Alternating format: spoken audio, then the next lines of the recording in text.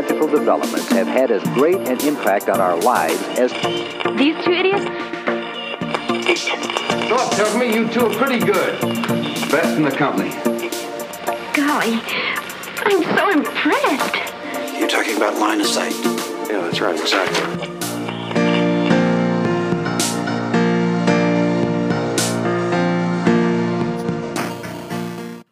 Welcome to Line of Sight. This is episode 111, just like Bilbo's birthday. Today is November the 9th, and my name's Adam. And my name is Nathan. Today we are coming up to the end of our top 100. This is part 9. We will reveal to the world our top 20 to number 11. Not the top full 20, just that 10. Yeah, still gotta wait.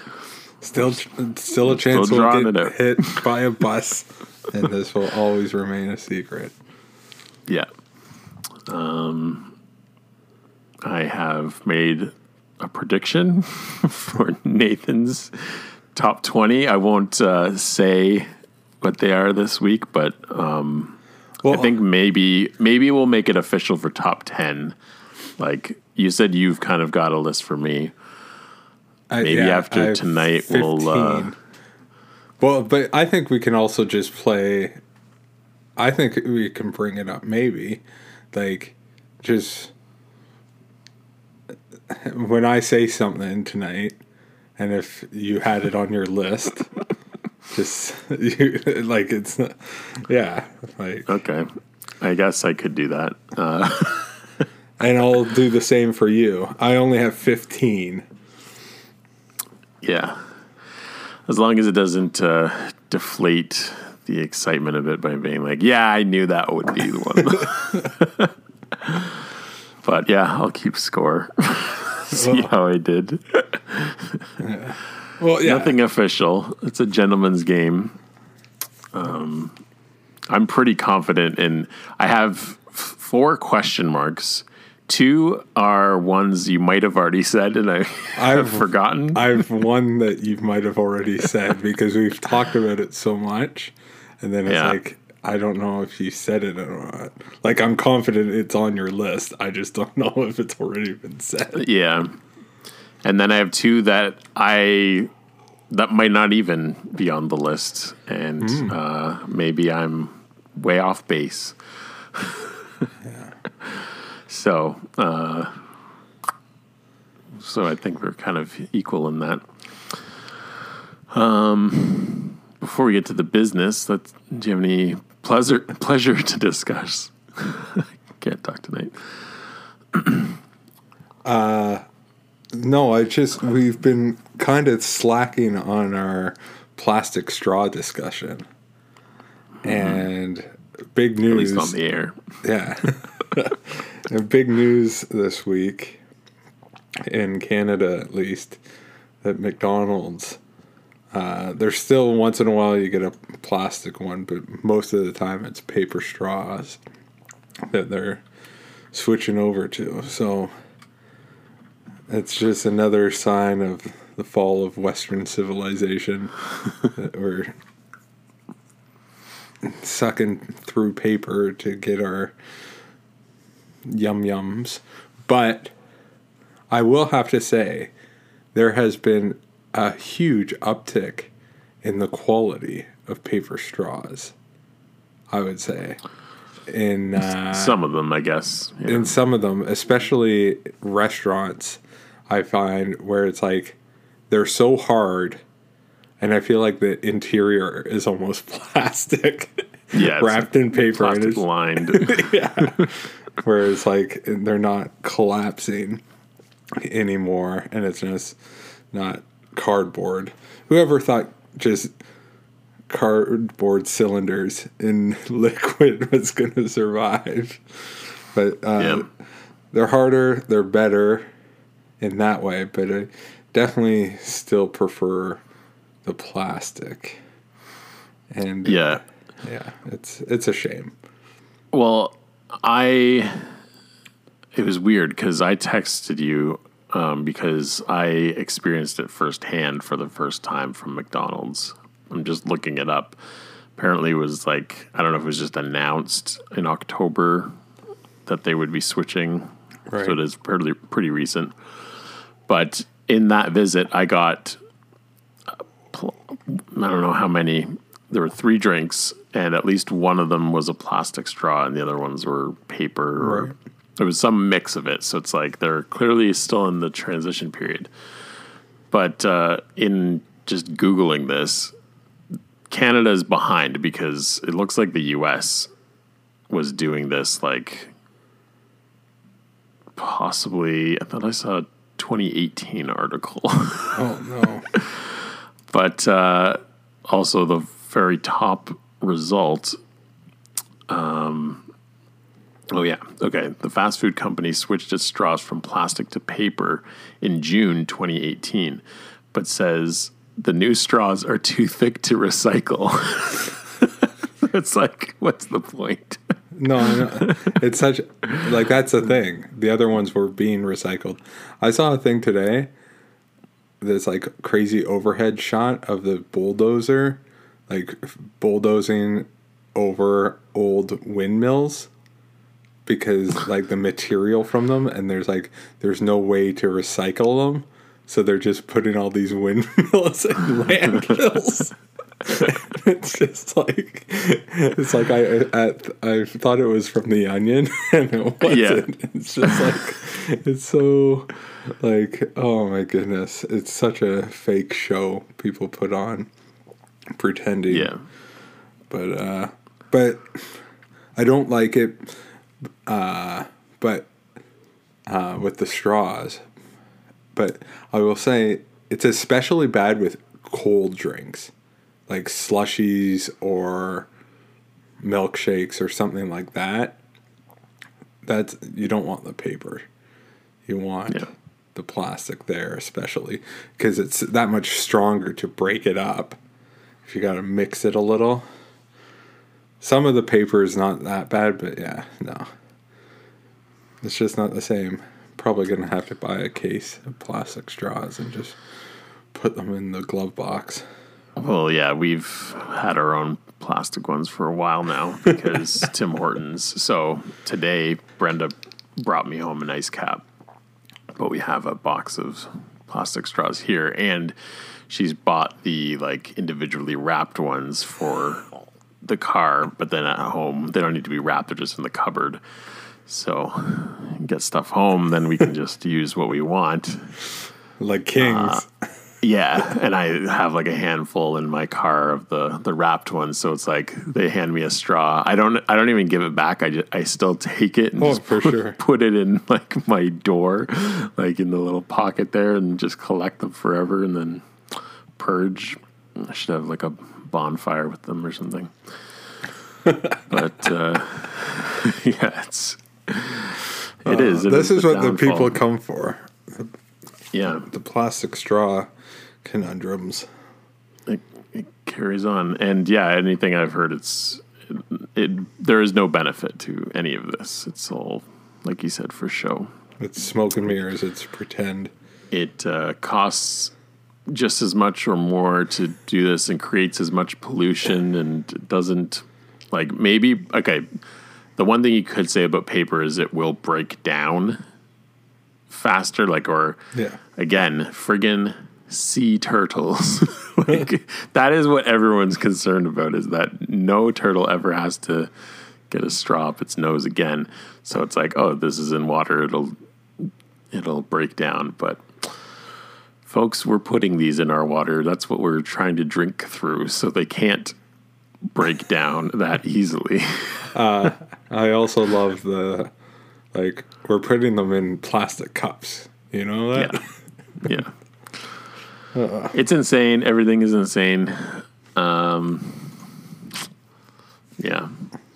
So I knew I had some other topic to bring up. This isn't terribly exciting, but it is film related.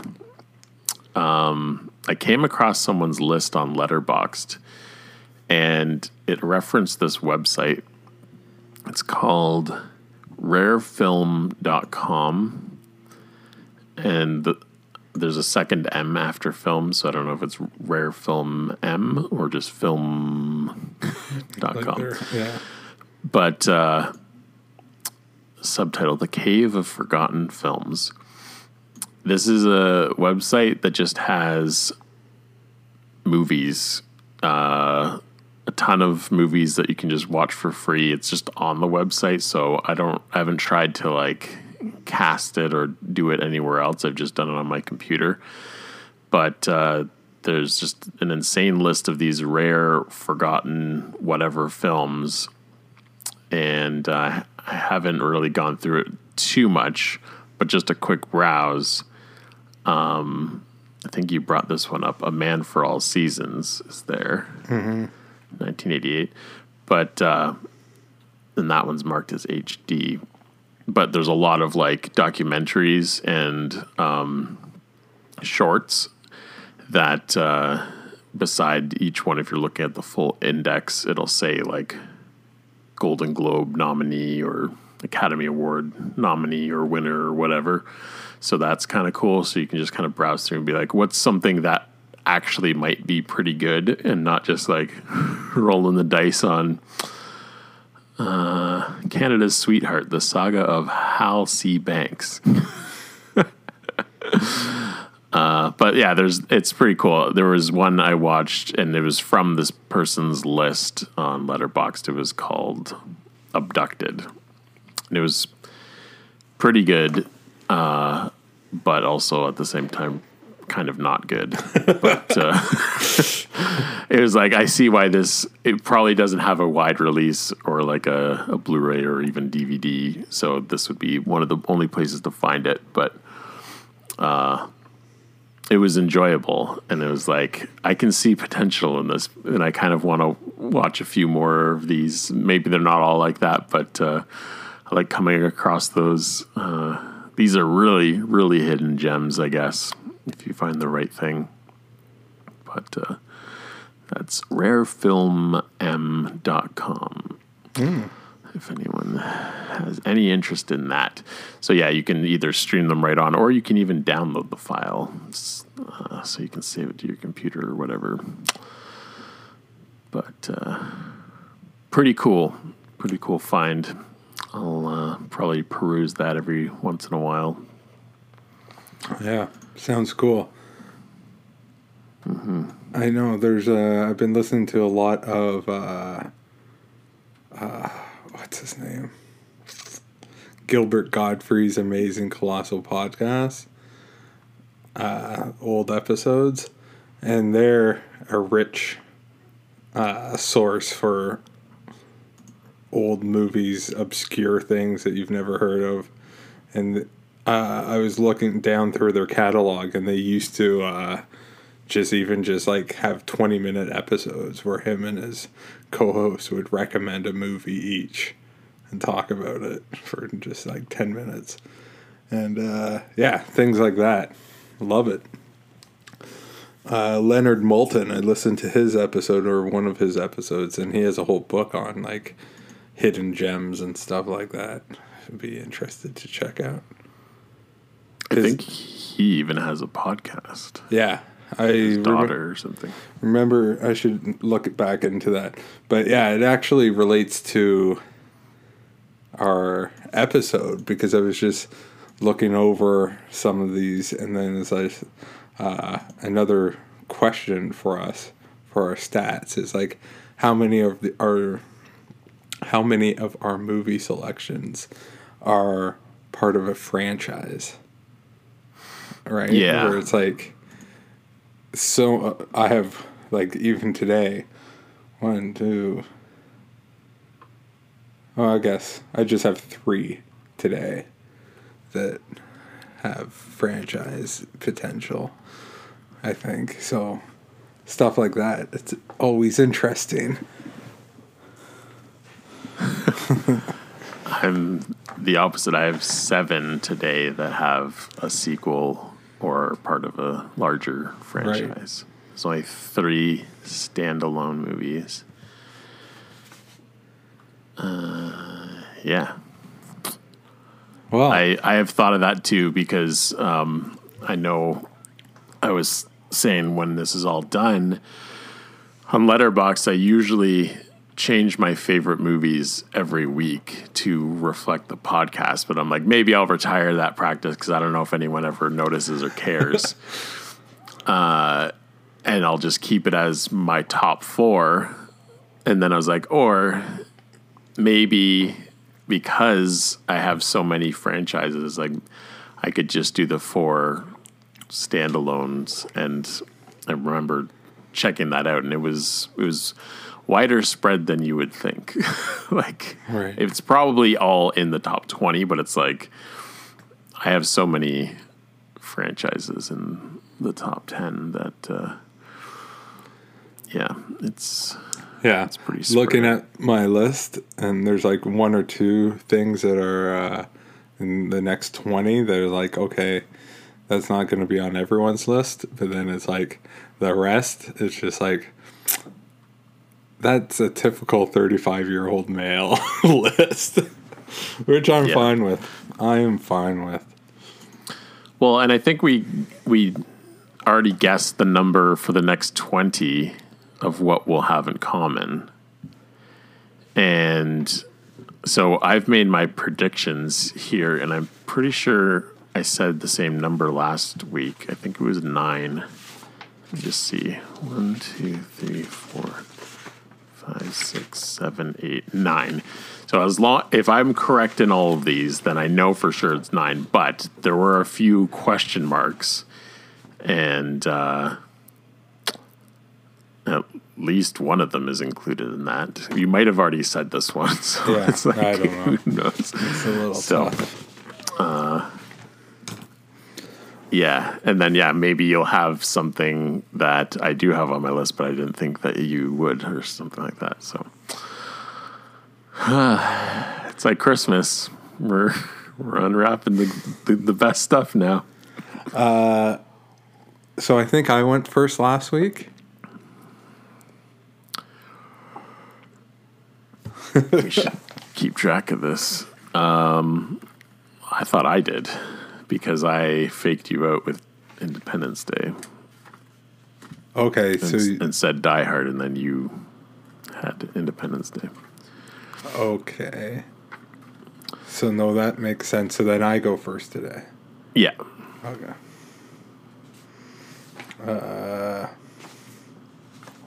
This one I don't think will be on your list. Out of the one, this is the only one that I think you might not get. And if you get this, then you're on fire, and you might do a clean sweep. My number 20. Oh yeah, I'm always looking for stupid stats before going into this. 10 out of my 10 movies this week span 18 years. That doesn't seem that crazy, but 7 out of the 10 span only 11 years. Like I was just looking at them and it's like they are jammed in like this one period of time. But my number 20 favorite films on the Line of Sight podcast, hosted by Adam and Nathan. 2021. This is a 2006 movie directed by Mel Gibson, Apocalypto. Okay. I think it crossed my mind, but I did not. Yeah, I think you'll have the rest. I did not have that one. I wonder. So yeah. I hope I have the rest, but it's gonna be funny. Well, that's I know I have most of them, but yeah. there's a few those question with marks. you also where it's like, I know there's gonna be some Marvel stuff, but it's like I don't think there's gonna be a ton. But there could be, it's like the missing 5. It's like, okay, 5 more Marvel movies. But yeah, 2000. I probably have more surprises than you do. Yeah, I think so. Well, I was thinking is like, there's probably, I don't know if he's going to drop Muppet Christmas Carol in there or not. But well, no, last week I did say Die Hard is my last Christmas movie. right. I'm pretty sure. Let me confirm. Even I wouldn't stretch any of these to say the Christmas. It is in one of them, but I'm not that crazy. So Apocalypto, Mel Gibson's Apocalypto. Have you seen this?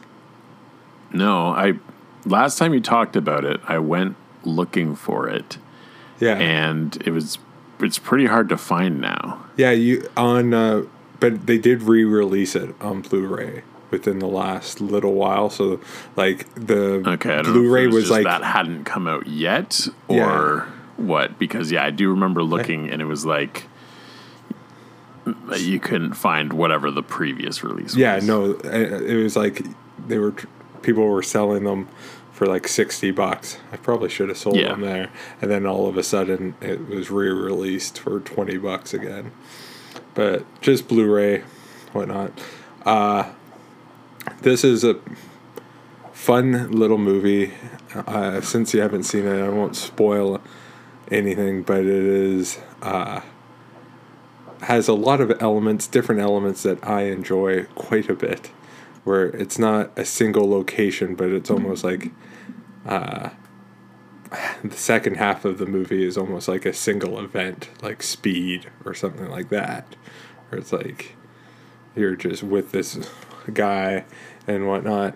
It's interesting because it's subtitled. So it is supposed to be, I don't even know if it's the Aztec or what's the other? Mayan. So I'm not sure. I should have known that. But it's all that. I think the world building, all the characters, that is great. The energy, and yeah, love it. There's a big chase for the second half of the movie, and it's just like, yeah, Speed or Mad Max or stuff like that, but it's primal and there's no technology, so it's just running through a jungle, and it's like, this is great fun, and I really love it. There's it suffers a little bit with the age. There's a couple shots that look a little obvious, not the best special effects, but hey, that's in every movie. Doesn't really detract for me. I think it's something special, something unique. 2006 Apocalypto. Nice. Yeah, I considered writing out more than 20, but I thought that was cheating. I wanted to keep it to it. Right. Full 20, no wild cards. So no, I didn't have that one, but you've talked about it before, and I know you love the films of Mel Gibson. Well, I don't know how, even on this list, maybe That's one my other that first he's directed. That's my first directed one, but he's only like directed 4 or 5 movies. Yeah, and actually just bought that the other day, The Man Without a Face. Is that the first one he directed? Maybe, yeah. I haven't seen it. Yeah. Okay, mine. This one, I would assume you would have guessed. We have done a whole episode on it, and yeah, I don't want to keep you in suspense for too long, so I won't build it up. But I watched this recently because Halloween is in it, and we just had Halloween. 1982 from Steven Spielberg, E.T. the Extraterrestrial. Yes, that was on my list. Yeah, this one, it's like Entertainment Tonight? Yeah. No, because I was listening to Leonard Maltin today, and he kept saying E.T., E.T., and I'm like, what's he talking about? And he meant Entertainment Tonight. He's like, when I was working on E.T., and I'm like, what are you talking about? Working on E.T.? You worked on E.T.? Yeah. So we've done a whole episode, so I don't need to go too much into it. I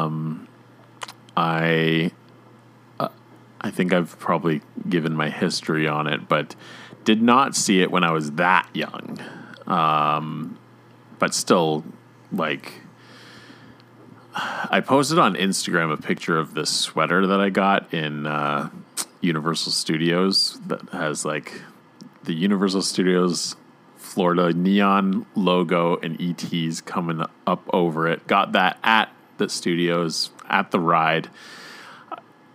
It was grade 5, so it's like 96, 97-ish. I don't know when exactly we went on the trip, but I feel like I hadn't even seen it then, like in its entirety. I recall there's this whole history with me and my wife and her family, and our families were friends, and I remember vividly it being on at their place, but I could not watch it. I was terrified, hiding under a blanket. So it's like I had some vague images, but I remember standing in line at the Universal Studios ride, and there's trivia, and I'm like, I don't even know these answers. Like I do not recall anything about this movie other than E.T. himself. Like, barely knew the characters. So then it must have been like after that. I don't know if we then borrowed it from her family, but there's this E.T. VHS tape that we borrowed from the Dales and kept forever until like a decade or more later, and we started dating, and then I returned it as like a Christmas present or something. So, but it was around that time, so I was like 10 or 11, finally man enough to start watching E.T. in full, and then, not that I became obsessed with it, but I did wear that sweater a lot, so maybe it became part of my identity. That is a pretty sweet sweater. And it must have been huge on me. I didn't think it was that huge, but like, it does fit me still. It's got a lot of holes in it that don't show in that picture, but I don't really wear it around, just at home. But yeah, E.T., watching it, we watched it the other day. It is one of those that I have just seen so many times that I don't even need to watch it. Like, maybe when we're doing an episode, you really pay attention to a movie, like taking notes and everything. But when it's just like for fun, I will end up on my phone a lot if I haven't seen it. If it's something if I have seen it. If I haven't seen a movie, then I'll usually pay attention unless I'm really not into it. But yeah, this for sure, it's like I'll still be quoting along with it, even though I'm not even fully giving it all my attention. But yeah, it has some significance in my life, and it's very well done. I was going to say one of the best John Williams scores, but it's like I've been thinking about that recently, and it's like I don't even know how to rank this guy. They're all like just top tier. Like his top scores, he has like 20 of them. So it's like, how do you even say that? So, but it is very memorable, the score and the stuff in it in the movie. And very simple. I was thinking about it when we watched it. It's like talking about being on my phone and not really paying attention. It's like you could put this on in any language and anyone can get it. Like, you don't have to know what anything is being said on the screen, and it is a very visual storytelling kind of movie. And it's in the performances and the emotions and the music and all that. Like, you can get it without comprehending the language. So Yeah, for sure. Spielberg, We the should master. mention, I'm sure it was mentioned on our other episode, but talking about Universal, that you and I went there. Yeah. One of We the had- last years that E.T. was even around the Yeah. ride. Yeah. And having not seen the movie, I made the insane retarded bet against you that you're in the lineup and you're through like the big redwood type trees Yeah. and stuff, and then there's like a astronaut looking suit, like when they do their spacewalks, and then I'm like, there's no way that's in the movie, this is stupid. And you assured me that there was, and I'm like, there's no way. And then having seen it just recently, it's like, what is that all about? Like, it's not even like the radiation suit from Back to the Future or like a million other things. It's like they're Yeah. full on space suits.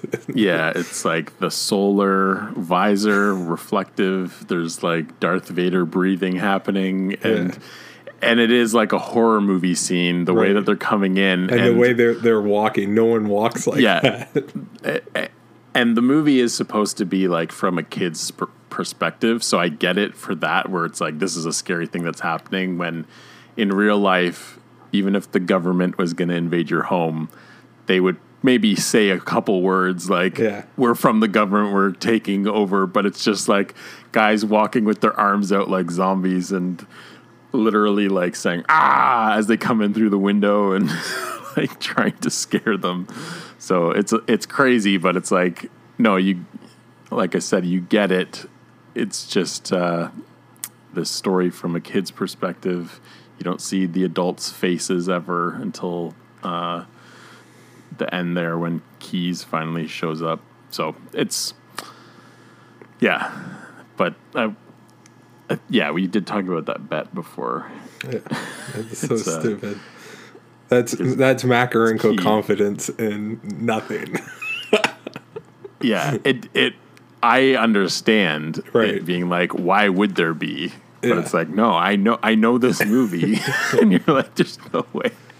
Okay, well, That's fine. No, that's a good pick.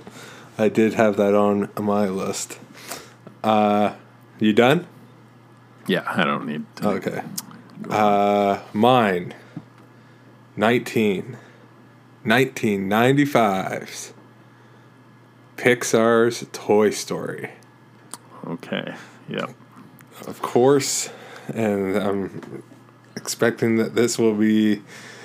I predict this will be on yours next week, but yes, Toy Story is my highest rated Pixar animated feature. I believe, WALL-E, Ratatouille, and The Incredibles as well. It's undeniable. They're awesome. Listened to an episode this week, actually, with Brad Bird on Gilbert Gottfried's stuff, and it's a two-parter. They are so good. Brad Bird's awesome. He's making fun of everything. He's making fun of Mission Impossible himself with the convoluted stories and stuff. And, like, he's awesome. But Toy Story kicked it all off. It's something special. It's unique. Yeah, it feels different than even the sequels. It's less sentimental, I find. It's funnier or like edgier in certain aspects. But yeah, we will, I think, probably do a Toy Story episode. Maybe the original 3. We did one on why the 4th one is an abomination. But Yeah. that first one is something special. Like, yeah. That's the thing. That's it. Like, staying power, right? people know Yeah. Toy Story. It sticks around. It's like Shrek. People know about it, but it's like Toy Story and Shrek, the two like flagships of the DreamWorks and Pixar, and it's like Shrek is nothing. Everyone knows it's nothing. Yeah. But no, Toy Story is amazing. All the voices are amazing. The jokes are amazing. Yeah. Show it to my kids. They love it. They love the argument scene when they're under the truck. They think it's so funny. Sheriff, this is no time to panic. This is the perfect time to panic. I'm lost. Andy is gone. They're going to move from their house in 2 days, and it's all your fault. My fault? If you hadn't pushed me out of the window in the first place. Oh, yeah. Well, if you hadn't shown up your stupid little cardboard spaceship and taken away everything that was important to me. Don't talk to me about importance. Because of you, the security of this entire universe is in jeopardy. What? What are you talking about? Yeah, it's incredible. It really is. Like everything about it is. That's like So it is good. perfect.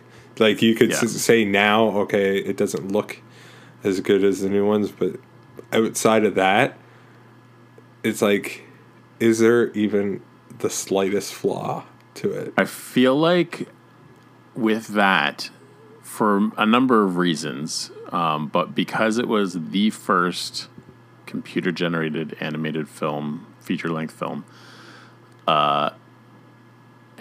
they had to give everything the most detail, like attention to details, Right. background characters, facial expressions, like pacing. Everything was so fine-tuned because, for one, Yeah. it takes some like computing power to render stuff, and Yeah. you can't just be like, no, we're gonna cut that scene. So it's like it went through so many like rewrites and like Yeah. tests and all this stuff. So I feel like they do that kind of stuff now, but they're also like, it's gonna make money no matter what kind of thing. But with that, it's like this has to do well, or the Yeah. company's done. You- So I feel like it has that extra care put into it. You can feel the passion behind it.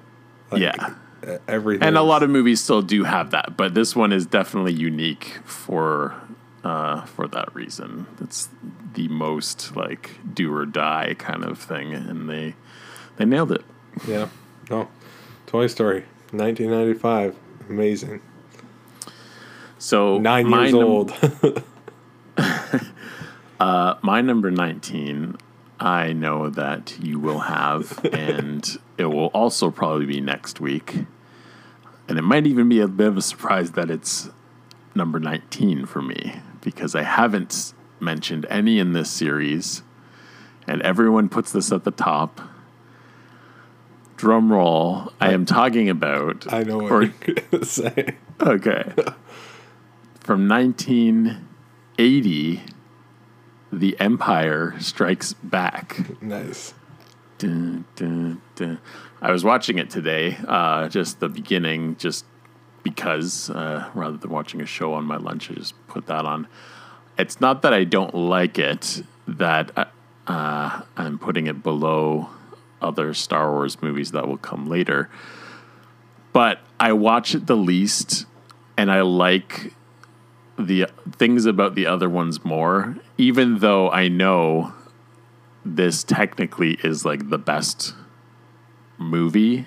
Right. But if we're talking favorites, I don't ever think I want to watch Empire Strikes Back, mainly because it's like, not that I find it's a downer, like, because that's kind of the reputation it gets.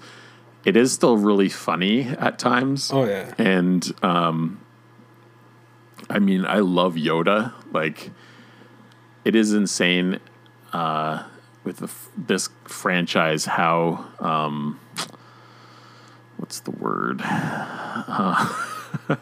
How Abused? abused and sullied and I guess abused is the nicest way to put it. I was looking for something Molested. harsher, something like that.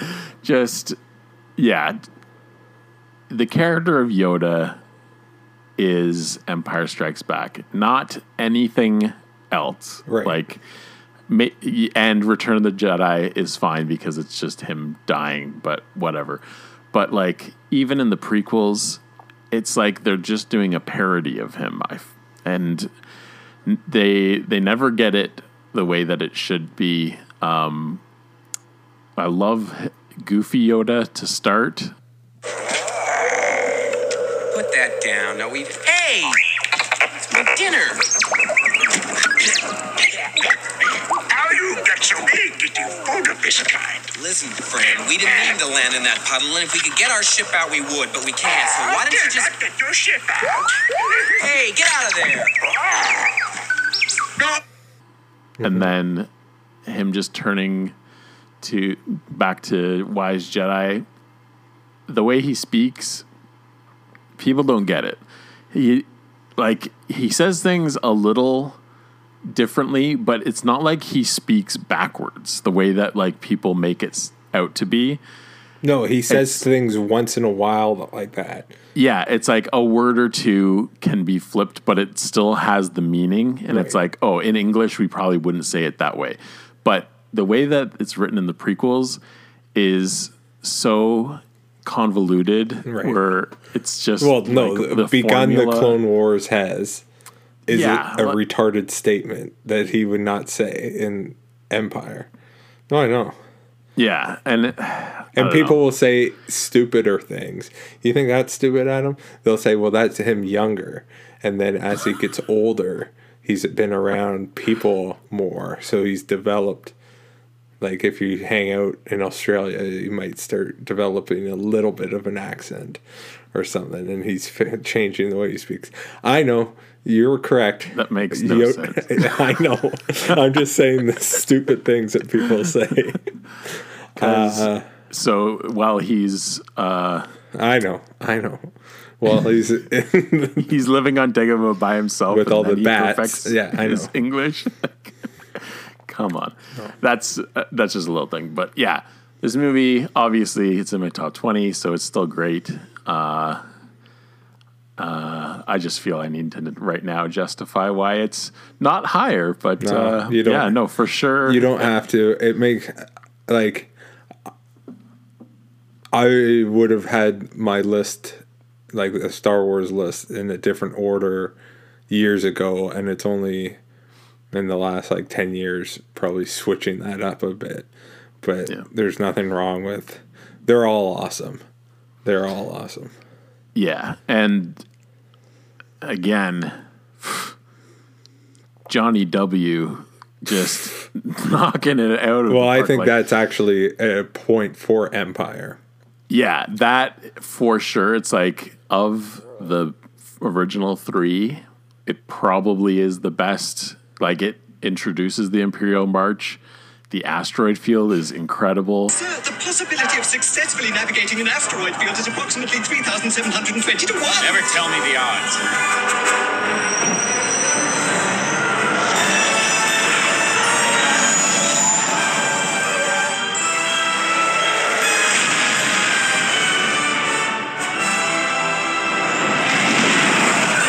Yoda's theme. Like, there's just a lot of unique things. Yeah, is insane when they're just wrapping up the movie. Yeah, and even the stuff with the "I am your father" bit. Yeah, there's a huge I don't know. It is amazing. And I think I have one more John Williams score this week. But yeah, music plays a huge part in movies. And these two that I've already spoken of, it is definitely a huge part. Actually, you know what? In most of them this week, there's maybe one that I couldn't tell you what the music sounds like. But all the other ones I can think of off the top of my head. So, but at least one more John Williams to come. But Empire Strikes Back. Nothing more to be said. It is amazing.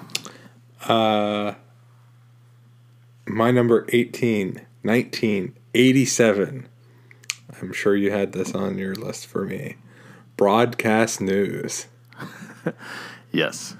I thought it might be higher, but yeah, I could just. I don't know the order, so I don't really care about that. Yeah, the orders are tough to say. Actually, it's funny. I have it right up after Toy Story. Broadcast news, something special. This movie has layers. Have you seen it yet? No, and I almost put it on. I forget what I watched instead, but I almost did, and I put on something else. But now it can be part of my project to watch all your movies that I haven't seen. Saw this on Netflix.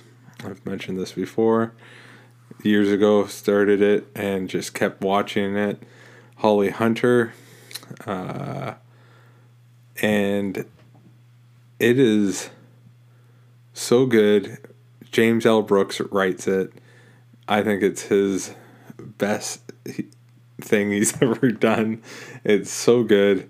It's so watchable. It's about fake news, essentially, and news becoming entertainment. But then there's a ton of relationship stuff, and there's so much more. And like the characters, talk about characters. Like this is a purely character-driven story movie. Like no special effects, nothing crazy is going on. It's just plain excellent writing and excellent storytelling, and even aspects of like there's a bit of love triangle and that kind of stuff is interesting and very watchable. And then also I think part of what appeals to me about this movie is also there's like not James L. Brooks. What's it? Albert Brooks is in this as well. His relationship with Holly Hunter.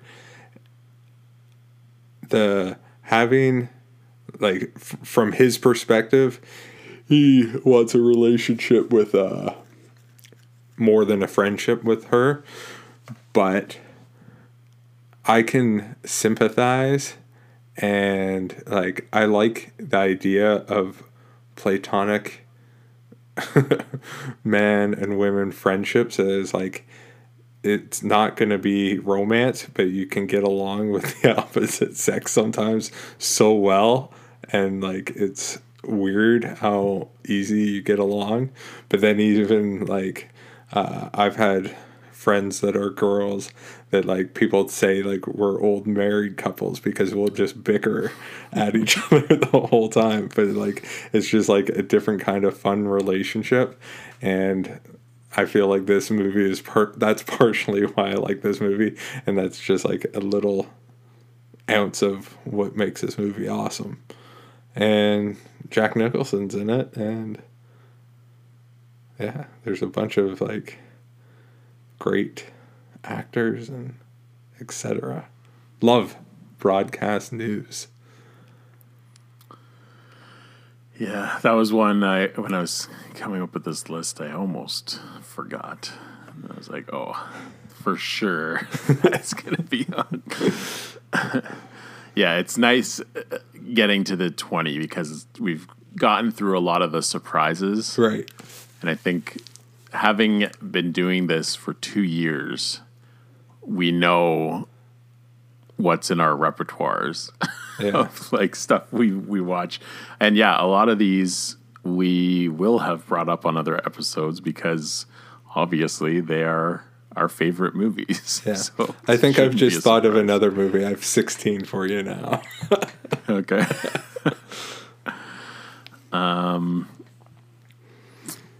Okay, so yeah, going off that, I have talked about this probably on the same episode that you brought up broadcast news. Not that they're related, but they're not in the forefront.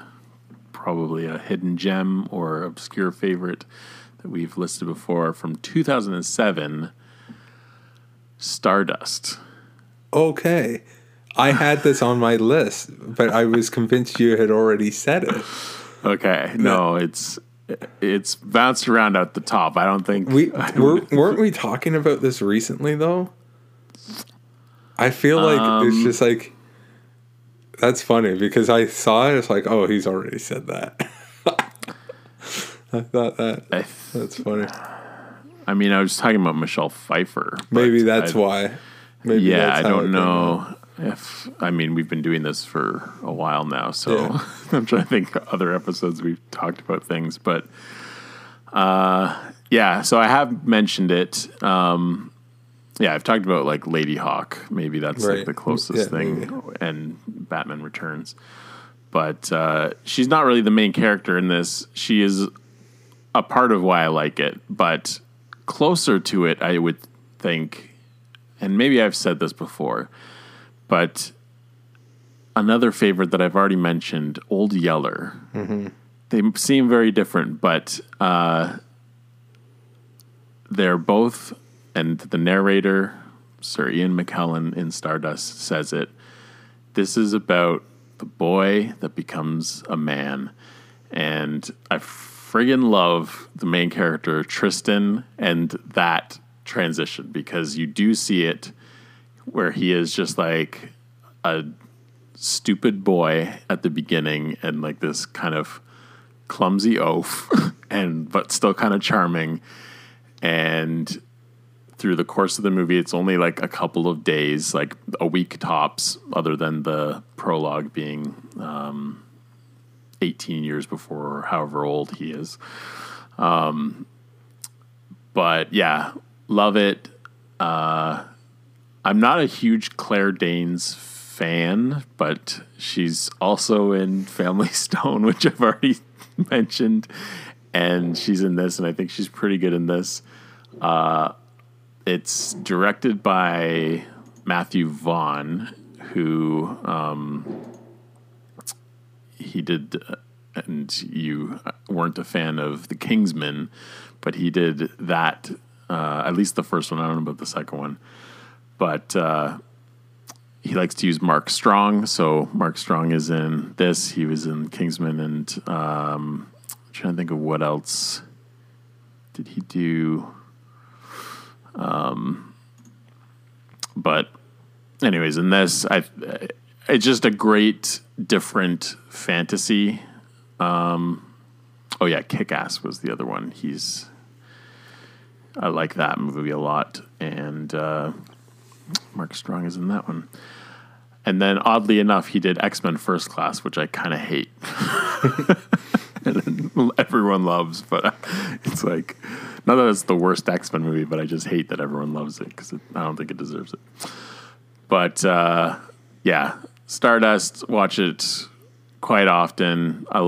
There's just like little chunks of this adventure. It's different. It's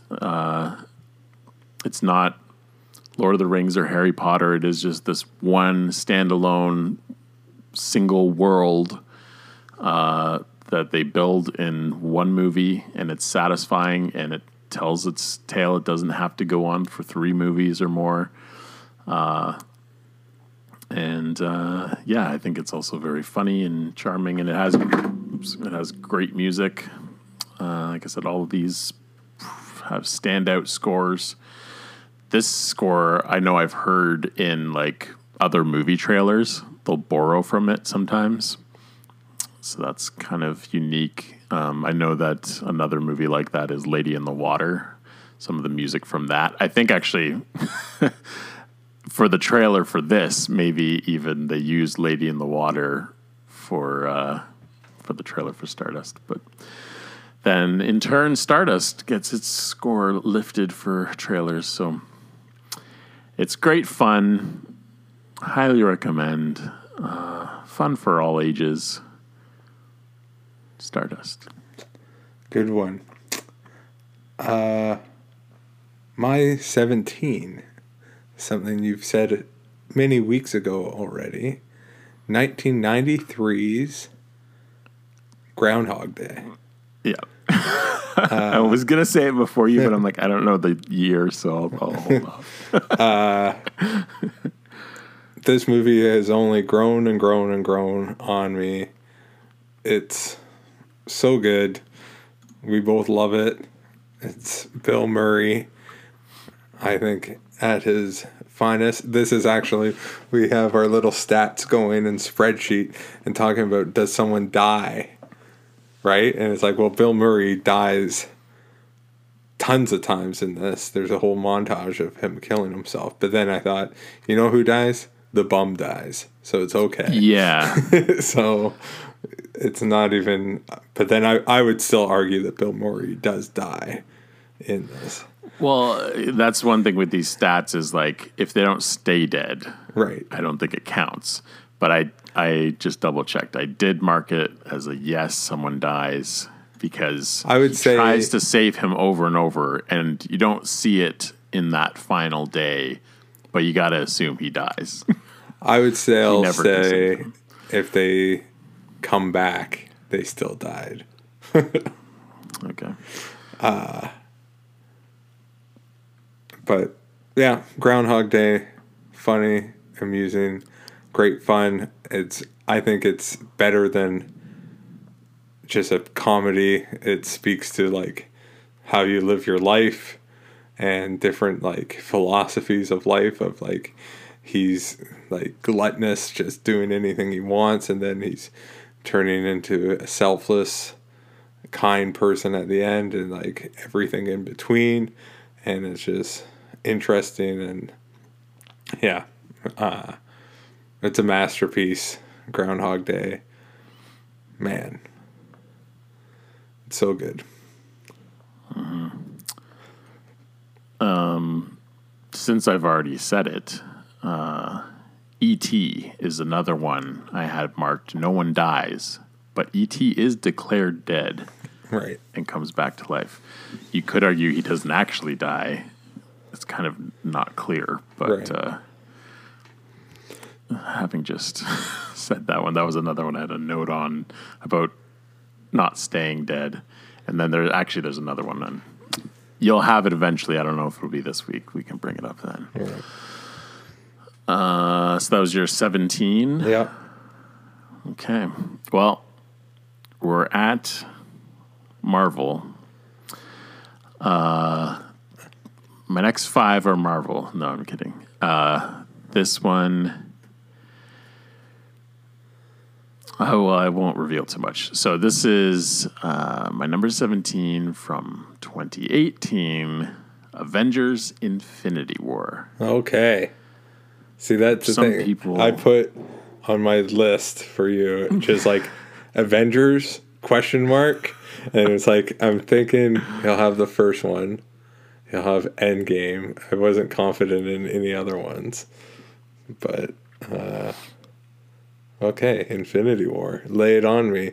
It's not like we have 3 hours of this discussed. Oh, yeah. We sure do. I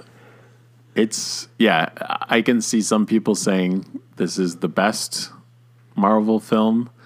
Kind of goes along with Empire Strikes Back. I think that's what it's sort of trying to be. Also, just the uniqueness of it kind of being Thanos' story, and gives you like a great villain because there's so much time put into him, and he's done so well. Bringing all these franchises together, it's like the first Avengers was a big deal, but this isn't just 3 individuals getting their own, or I guess 4 technically, and then coming together. This is like that plus Guardians of the Galaxy and Black Panther and like the events of Civil War and all this stuff that like builds to this, and then it's still not done at the end. It is insane. This, I kind of feel like Empire, how it could be called the best, but it's not my most favorite for certain reasons. There's a lot of amazing parts in it that I do love, but I haven't had any other Avengers movies on my list yet. So, yeah, it's, I don't know. It's, like you said, we have 3 hours discussing it. So Yeah. I'm sure everyone knows why I love it. Again, the music is incredible. Specifically, whenever the Avengers theme comes in, when Captain America arrives, and when Thor arrives at the end, it's just those two moments are awesome. Yeah, Infinity War. Good stuff. My number 16 is a 2001 feature, Black Hawk Down.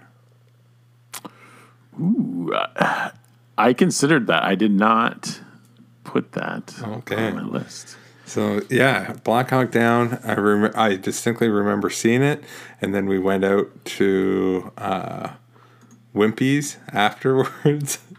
I don't know what else everyone else saw, but I know we went with another family, and I saw it with some of their kids and the dad there, and I distinctly remember that and thinking, wow, there's gunfire constantly throughout this movie. Like, even when people are talking, there's just guns going off in the background constantly. Like, there's like, for a 2-hour movie, say, there's probably like half an hour of where you can't hear guns being fired. It's like crazy.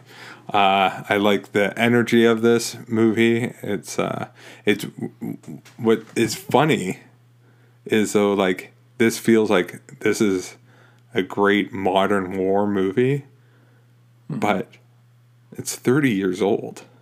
Like, the events that, so it's like, that's like saying, like, Vietnam and World War II are closer than we are to it. Like, it's nuts. Like, you feel like those would be two completely different eras, right? And like, you made a Vietnam movie versus a World War II movie. And this is like, if you make a modern Afghanistan movie, it feels not that much different than Black Hawk Down, but it's quite a bit of time has passed. I like it because it's also like, they mention it, but like the politics is part of the movie, but it's not like, that's not the issue. It's just like, we're just going to go play by play of what happened and show that. And it's just about the soldiers, and that's it. I think there's the editing, the action or whatnot, like all this together. I think it's something special. I've always liked Black Hawk Down, and that's another Ridley Scott. So that's 4 Ridley Scotts on my list. So he's up there. I didn't realize that. I was going to ask who directed it, but I didn't. Yeah. Ever repeat. So like he had Gladiator a year before this, and then follows it up with Black Hawk Down. And the crazy thing with Black Hawk Down, everyone looks the same because they're all white male, short hair, generally good looking actor types. But it is crazy. It's like it's similar to Band of Brothers, where it's just like, it's crazy. All the like guys that come out of this, like everyone's in it. Won't start just rattling them off, but you look up IMDb, look up the cast. It's pretty nutso. Yeah, well, I'll say one, because when you started talking about it, I was thinking about Kingdom of Heaven, right? Because of Orlando Bloom, and I didn't even realize that this was Ridley Scott. So it's like, oh, he used him here, and then I guess he used him for Kingdom of Heaven. Right. But yeah, no, it's been a while since I've watched it. I had it on DVD. I've bought it recently on Blu-ray, but I haven't watched that. So Yeah. it's due for a rewatch. Yeah, for sure. no, I had a sweet DVD package where I will say I really appreciate Ridley Scott's willingness. I don't know if it's his decision, but like a lot of his movies are released with a ton of special features, and there's not all the time, but a lot of times there's even like a full-on non-propaganda making of movie along with it. I had a 3-disc DVD of Black Hawk Down, and I think there's 3 commentaries on it, and like the guy that wrote the book, Ridley Scott, and then maybe just like a cast and crew or like production guys or something like that. But it's just like, I love that when they just give me everything. So Black Hawk Down, something, it's just insane.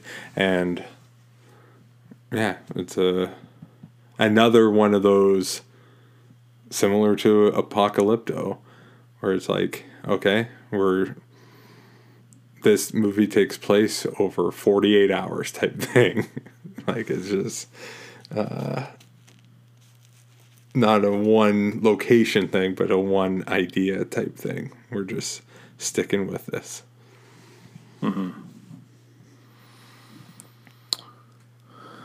Okay. Well, so far of those 2, I know the 2 that I would take out of my predictions that those would go in for. So they were 2 of my question marks. See, that's funny because those 2 question marks are gone.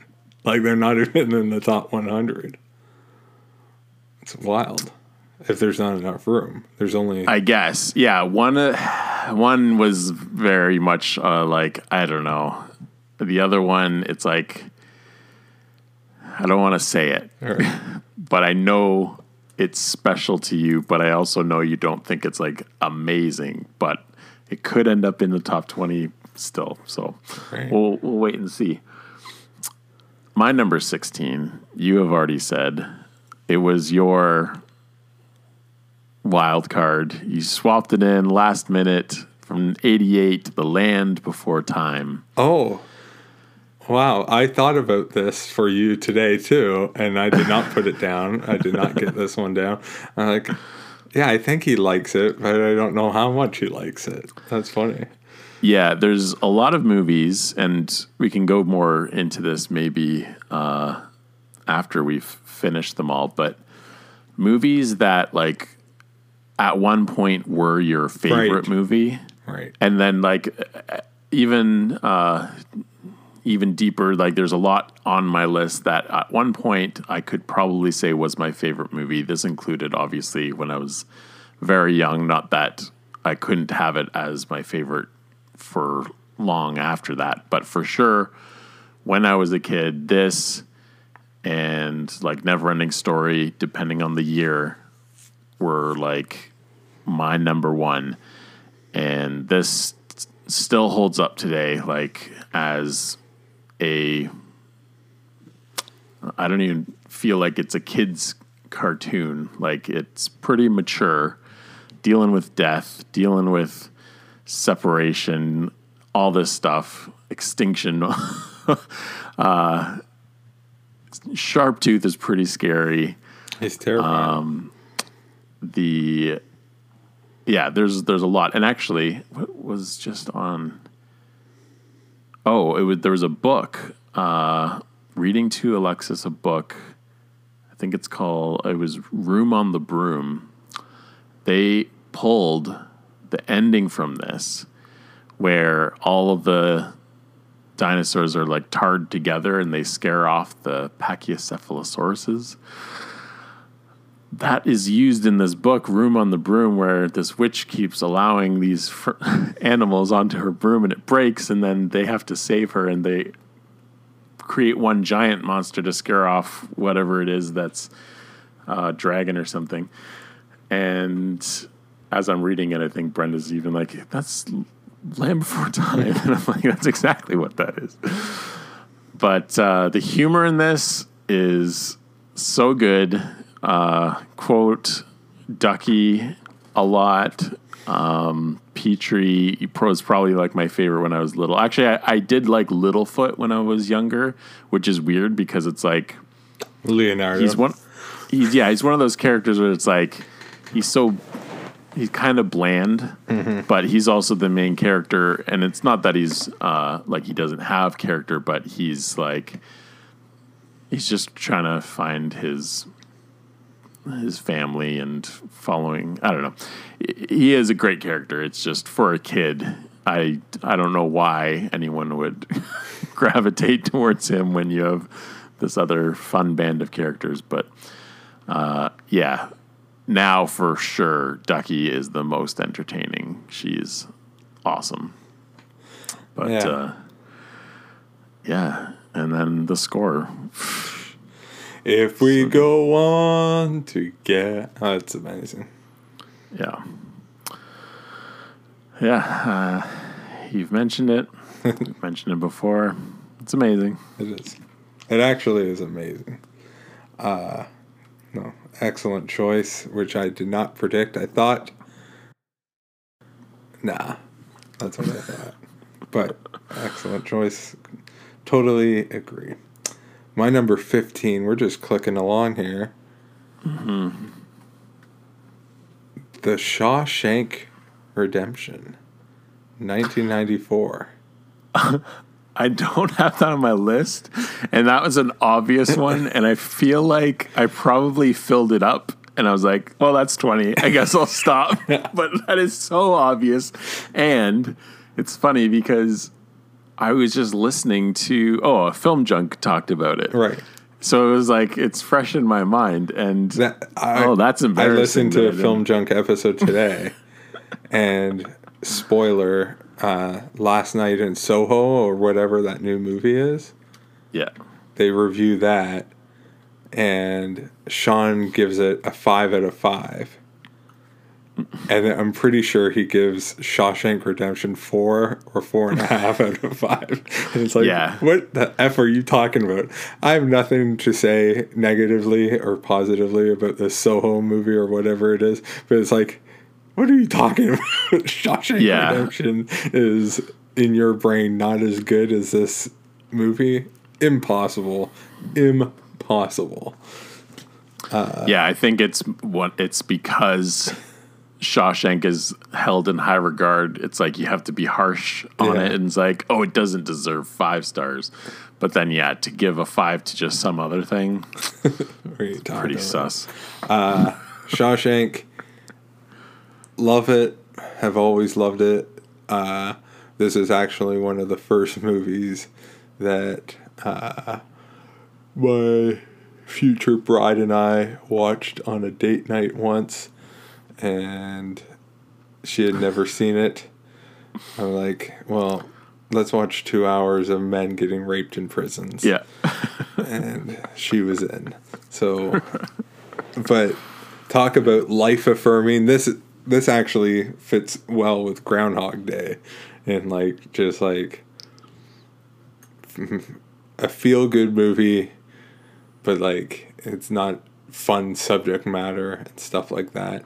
But talk about Morgan Freeman stealing the show. That voice, that narration, all that kind of stuff. It's amazing. Great scenes in this movie. There's the opera scene. There's the tarring the roof scene. There's the actual escape scene. It just keeps coming at you. It's pretty special. Yeah, undeniable for me. That was the other thing. We should look at how many movies do we have that start with the. The Shawshank Redemption. Love it. Man, it's good. Yeah, I should have had that one. Okay. I've actually seen, since I saw it this year, Gilda, which is the movie that they're watching, because the Stephen King books, I think Rita Hayworth and The Shawshank Redemption. And apparently this is one that lots of people say the movie's way better than the book. It's just like a short story or whatever. Yeah, it's not a full novel, so. No. Yeah, so that's 3 I didn't have, but the one that's on the bottom I feel like is you've already said, so maybe I took up a spot with something that I've already forgotten that you said.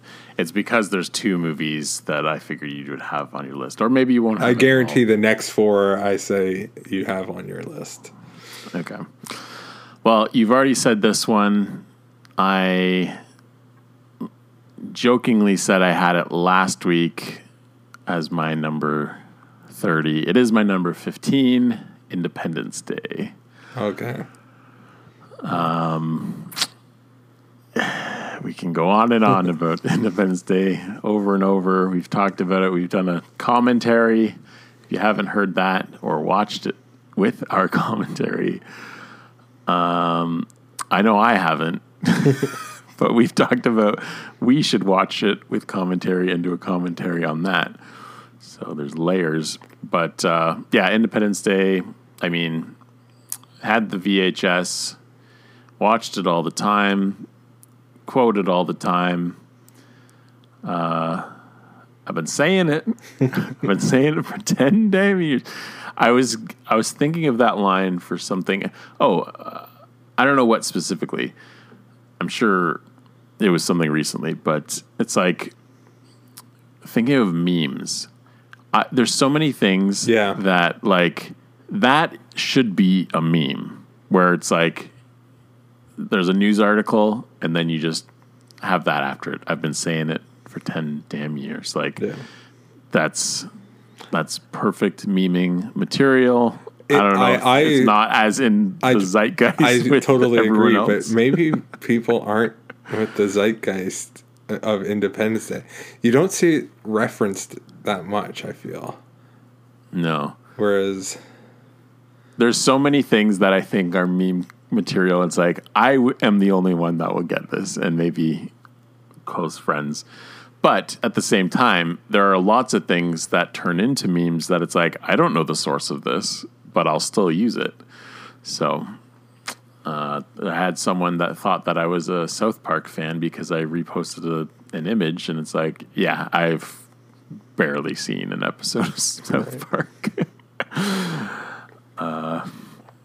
But yeah, Independence Day, Jeff Goldblum is incredible. I think he is the number one reason why it's amazing. Of the other main characters, at the time, Will Smith probably would have been the second, but I like Bill Pullman more now, I feel. But still, those 3 are great. I actually started watching like the first 5 minutes of something on Disney Plus. So something Soul. I don't know, something Soul. Black Voices, when they're celebrating Black Voices on Disney Plus. I was looking through that, and then Jasmine's in it. So I clicked on that, and it was just funny because it's like 1997, I think.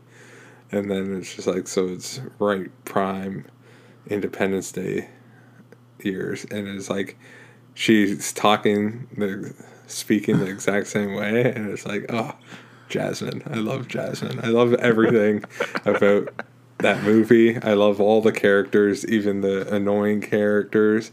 Like Mr. Menzicki. There's really nothing I actually hate about there's nothing. That's the thing. Like, There's absolutely. I'm trying to think. There's things that might be like not even annoying, but it's like that's dumb, but I love it. My only complaint, I've said it before. My only complaint is that helicopter gets shot before the laser is shot on the cities, where it's like they shouldn't have the attack on the Empire State Building, White House, etc. should be the first violence. Yeah.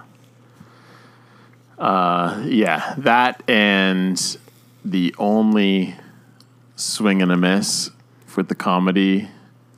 Forget my lawyer. Yeah. Lawyer jokes are out. Nobody wants them. Yeah. It is so like set up. Like it's like here. Like it's so yeah. It is him doing a bit. Yeah. Like there's no other thing. Like he's doing a comedy routine for David, and that's it. Like it's so but still love it. It's just one of those things that you can roll your eye at and still laugh. But no. Otherwise, Roland Emmerich's best movie, The Independence Day. The Independence Day. There you go. Yeah, we're just flying here, but that's okay. My number. We've talked about all these. I know exactly, and other than Black Hawk Down, I'm sure all of these have come up before. Yeah. My number 14. 1985. You've mentioned it already. Back to the Future. I love Back to the Future. If you could convince me that this is my favorite movie in some time. Yeah. Like, as soon as I watch it, right at that moment, it is my favorite movie. But like, it's so good. Watched a bunch of it recently. I think I mentioned that when you mentioned it. Yeah. It's unique. It stands alone on its own story. What a good story of like, okay, we're going to do time travel, but what is it? Oh, he has to get his parents to make sure they fall in love. Like that alone.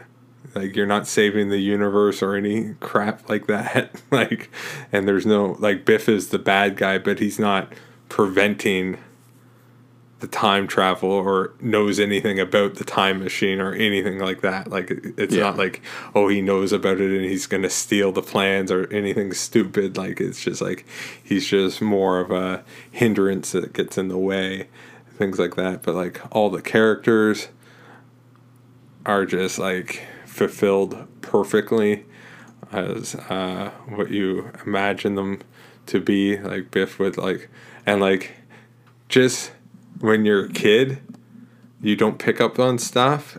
So like watching it over the years and like obvious jokes that weren't obvious when you're a kid, but I remember finally getting the like Biff giving McFly a hard time, and then he's like, I spilt beer all over my suit when I was driving. Who's gonna pay for that? And it's just like when you're a kid, it's like I'm not even registering what that means. But it's like I love that he's complaining that he spilt beer on himself and got into an accident and is blaming other people. It's just like so like there's just a million layers like that. I prefer this Jennifer. Everything. Yeah. It's just like music, Doc's great. Yeah, it's just. So this is the one that I had. Doc does not stay dead. So does that count? Or we might have talked about it because I know you said the Libyans. Yeah, they could possibly die, but I don't think so. Yeah. But they would be getting up then and still after them. But yeah, that is a good question. Does Doc die? He does. It's hard to say. Like the first shooting, does he die then? I would say so. Right, or has this already happened? Right, or are we seeing this for the first time. No, it's two different timelines. It has to be because of the like Twin Pines, Lone Pine thing. Like it's definitely changed. This is a time travel movie where it's creating branches of different timelines. So he doesn't really restore it. He creates a new one. So some flaws. Right. He probably still would not exist after the events of this because it's like is it About Time? The one where it's like perhaps the guy can time travel kind of at will, but if he goes back before his kids are born, when he returns, they're different. Right. And it's like, yeah, that makes sense because like you're biologically you're not in the same place when you have your kid if you've changed something before. So yeah, it is interesting with like, and Back to the Future, like the fact that no one dies even throughout the movies. Like Tannen in the third one's mentioned that he kills people. Like do you see anyone get shot? You don't in the third one. You don't. I don't think you see anyone, but like it mentions like when they're looking up the history. Yeah, it's like killed whatever number of men, not including Chinamen and Indians. Yeah. So like there's stuff like that, but yeah, it is like it's cool that like the villain never dies. Also, like, it's like you could have in a dumber hands, like in the third one, you could have seen Biff going off the cliff with the train or something, right? Like you could see how people could get stupid, and like these are the. But decisions. Also, it being a time travel movie that would create problems, right? So you could only kill him in the future. Oh yeah, that is interesting because Clara doesn't die. That's a plot point that she doesn't. Yeah, die. Yeah. So yeah. So you have negative deaths. Yeah. Yeah. Back to the Future. That's actually my dad's not much of a TV movie guy, but he does love the cartoon Robin Hood. That's one of his favorites. If only. But then I will say Back to the Future, Seinfeld, and I Love Lucy is a direct gift from my mom. Nice. Yeah, that's funny because my parents are the same, where my dad doesn't retain anything movie-wise. It's like, I might have seen that. I don't know. Yeah. Like, there's a few things where he does know or can say that he likes it. But my mom was the movie person. But, yeah.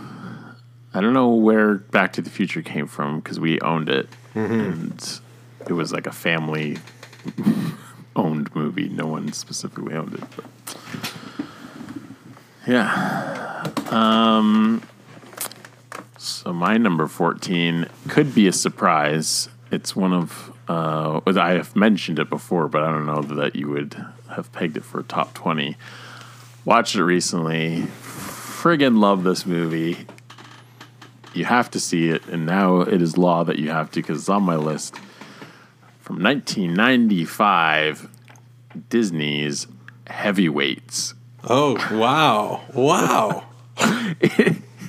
Nathan, it is so good. I love it so much. It is, and it is one of those that I feel go into that category of it's kind of a secret, and I love it even more because not many people know about it. Although I do know there's a pretty decent kind of cult following with it. I've seen like apparel and the references to it and stuff like that. So it's like the people that know it love it. If you don't know it, then obviously you just have no impression. I guess it flew under the radar, but like, man, is it good. Yeah, watched it just a couple weeks ago just to confirm the spot because it was tricky when it could have come last week, but through and through, it's not just like, oh yeah, there's a few good jokes, but start to finish, love it. You can put it on with the kids. And something I just learned, because there's one part, there's probably more than one part, but one very noticeable part where what they're saying does not match the lips. And I'm like, okay, they changed something here. I got to find out what it is. This is written by Judd Apatow, and it kind of comes through in this joke. So Ben Stiller is the new camp owner for this fat camp, and it used to be a fun place. Now he's actually making them work out and all this stuff. So he does a cabin raid and finds all their hidden junk food in it, which is an amazing scene for various reasons. But the part that with the lip sync that's off is he's asking, like, whose is this? Like, whose is all this stuff? Right. Or who does it belong to? And then one of the guys says, the classic Seymour Butts. It belongs to Seymour Butts. So then Ben Stiller's like, who's Seymour Butts? Who's Seymour Butts? And he's saying it over. And then they're like, no one's seen more butts than you, Uncle Tony. And everyone laughs. But it's like, no one's seen more butts. Like, his lips are not saying that. So I look it up.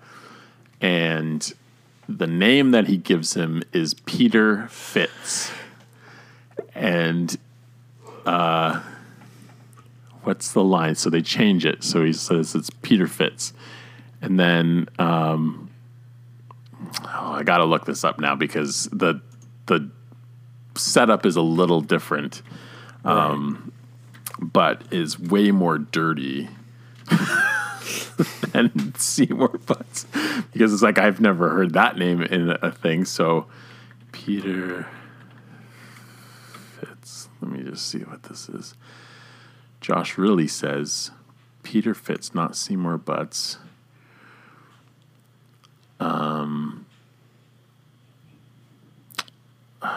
Tell me the setup of the joke. Come on, Reddit. It's in IMDb goofs as well.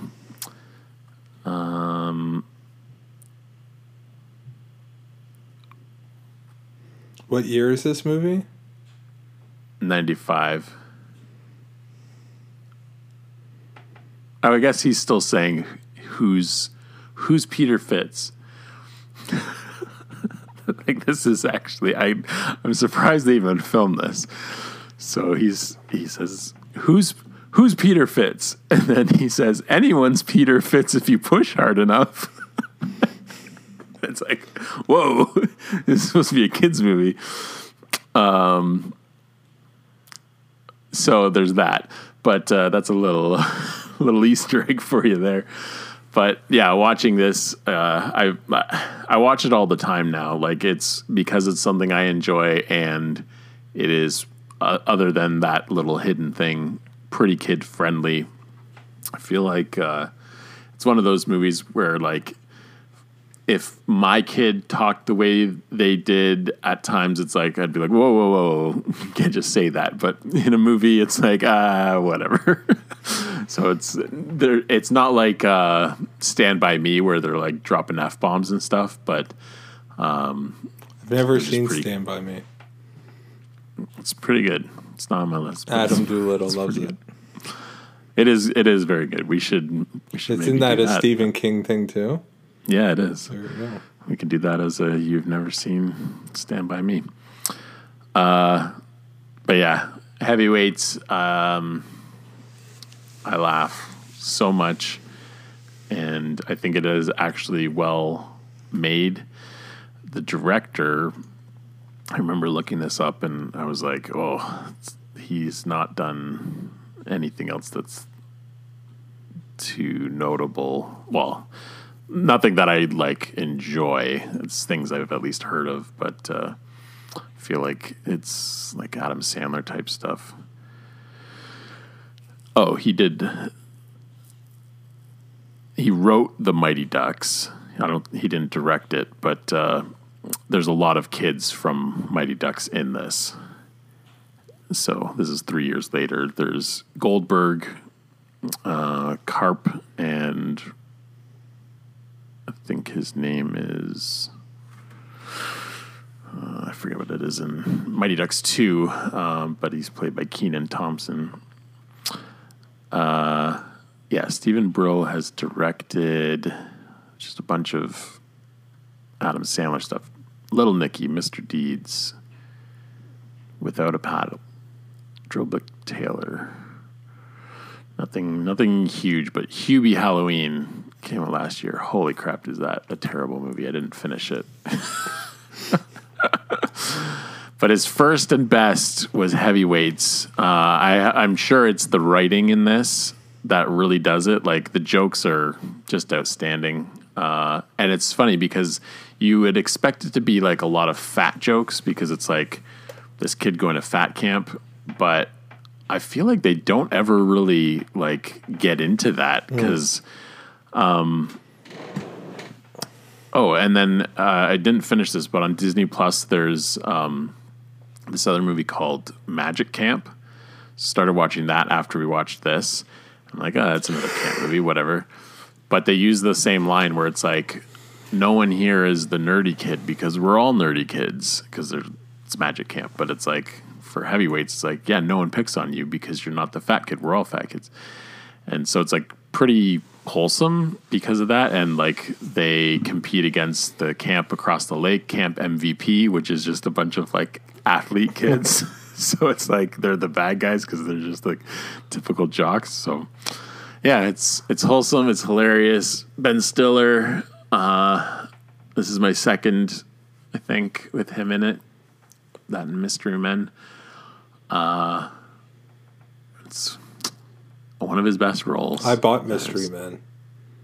Oh, really? Yeah, recently. Gotta watch the other night we just watched Pee-wee's Big Adventure. And Brenda's like, have you seen this guy in anything else? Like, did he do anything other than Mystery Men? And I was like, there's a few things he's in, but I mainly know him from Mystery Men. And I greatly preferred it to Pee-wee's Big Adventure. But yeah. Heavyweights. That's my one surprise this week. I feel. I would have even though never guessed Stardust, that. You thought I already said, but I would not have guessed Heavyweights. Yeah, it's amazing. I do love it. I love it more than Empire Strikes Back. Hey, that's fine. So I'm going with a bit of a narrative on this one. My number 13 is Apollo 13. Saw that, had to do it. Yeah. You got to take those when they're presented. That is on my predictions. This is 1995 as well. That's why I asked. Double checked. Okay. 1995 is coming up strong for me as far as the main year. 1997 was doing well, but I think 95 was Toy Story. Yeah, exactly. 95 was Toy Story and Apollo 13? Yeah. Tom Hanks. That's insane. Yeah. I'm sure he recorded it like 2 years before, though, right. for Toy Story. Rewatched this recently on beautiful 4K. This movie is talk about love. Talk about I love this movie. I know it so well, beat by beat. Makes me love the Apollo program, NASA, old NASA, fun NASA when they're doing cool stuff, sending people up there. Holy cow, it's awesome. And talk about tears. I will full on cry. I think this, I'm just trying to make sure. I think this movie is my most emotional movie throughout. I might get more emotional at other scenes, like higher highs or lower lows, however you want to say it. But like the amount of different points of tears, like I am crying throughout this movie. Everything gets to me now. Even the son talking to his dad, and like even like when it's like something went wrong on your daddy's spaceship, the door, like even that gets to me. And like all that stuff. The wife is an amazing actress in this. Like at the end there when she's like the kid looks at her and then she like has to do her smiley face and when she's trying to pretend not to cry. Like that is such a perfect mom reaction and all that stuff. But like the music when they launch and just the majesty and amazingness of space travel, like, and how insane it is to be able to actually accomplish that, and like the music that goes along with that, and then also the music at the end and the credits. But like when they land, I'm getting choked up thinking about it now. And like they're counting down and it's just like 4 minutes and they're supposed to like reconnect with them like after 2 or 3 minutes. And like everyone's getting upset and then the crackling happens and like everyone cheering is just like, this is the most genuine cheer I've ever seen. Like sports movies have it all the time, right? Where it's like big crowd hugging and cheering, but like this, I'm trying to think if anything does it better than this, where it's like it feels the most genuine. It's the biggest deal because sports is just you're winning or losing, not people living or dying. Yeah. And like that's what the whole movie's based on, getting these guys back home and all that kind of stuff. Like it is Ron Howard at his prime. The way they made it is cool, where they did all the or a bunch of the zero gravity stuff and like the vomit comet thing, and they made a set on it and stuff like that where they're actually floating around. And then other stuff they use strings, and the others they got into the like just stand there but like move around for close-ups as if you're floating around. But special effects, they could improve the actual launch, but outside of that, I feel like everything is just nailed, and there's funny stuff. I love it. Love it, love it, love it. Love it, love it, love it. It's so good. Apollo 13. Well, that kind of goes along with my 13 in terms of emotion. I've already talked about Interstellar, but... Oh, you've already talked about Interstellar? Is that one you have on the list? Yeah. Like, that was another one. It was like, has he already said Interstellar? Yeah. So, wrong again, Ernie. Yeah, this emotion is similar, but also starting with The Incredibles. Yes, I had that there. Yeah, you had it. I have it. It is incredible. I watched it fairly recently. It's one of those where I'll think about it and it's like, do I only love it because of this? And then I watch it and I'm like, this whole thing is amazing. It's amazing. Like it is so good. Talking about Brad Bird. You got to listen to this episode. Just type his name in there. It's awesome because he's on there with the guy that did the score as well. Mankiewicz something.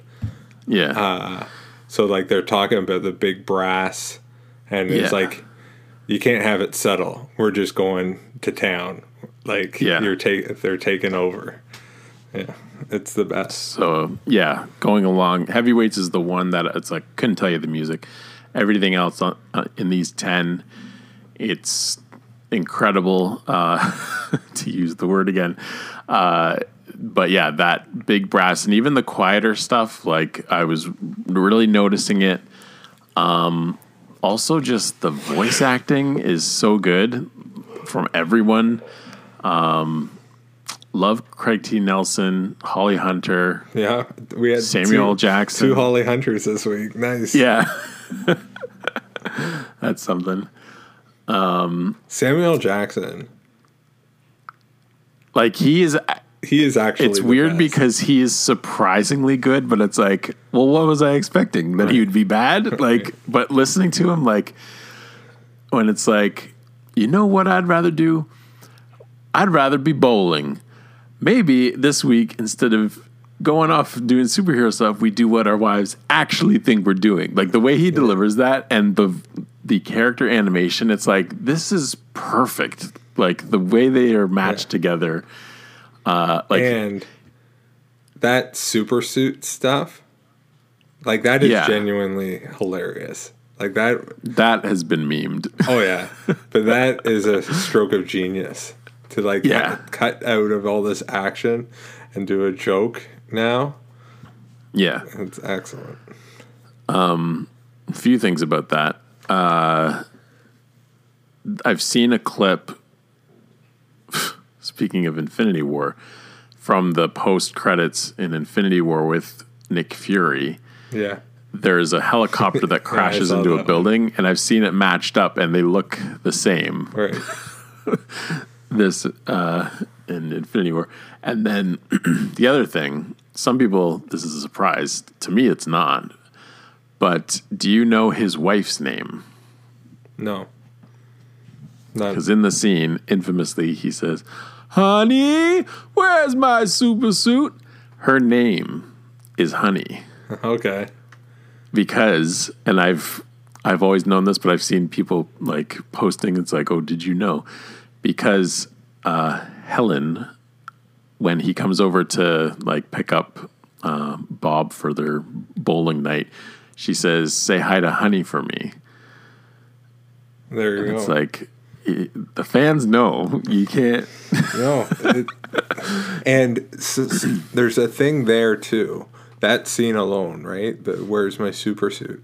So watching the extra features on this, they were saying like to do like, okay, we had our main characters, but for all these side characters, they need, I don't know if it was an algorithm or whatever, but like they just had like generic person and almost like the computer animate people themselves or itself, where it's just like variations, right? So hair, longer hair, different skin tone, all this stuff, blah, blah. So you can populate crowds quickly instead of wasting all your time individually animating people. And I feel like that's, I don't have evidence for this, but you almost get a sense where it's like they don't want to animate another character, so you don't see her, you just hear her voice.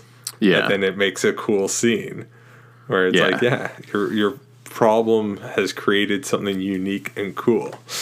Yeah, I don't know if it was an official Pixar thing, but I think I've seen like a concept sketch for her. Right. But it's like that could have just been someone drawing some fan art. But yeah, that is a great like that's one of the best trailer stings, because I feel like that was at the end where you see that and they do the whole scene where it's like, "You tell me where my suit is, woman," and then she does her "I am the greatest good you're ever gonna get," like that. Yeah, that is how you do a trailer, not these other like stings we've talked about where it's like sometimes just some little joke and it's like, whatever.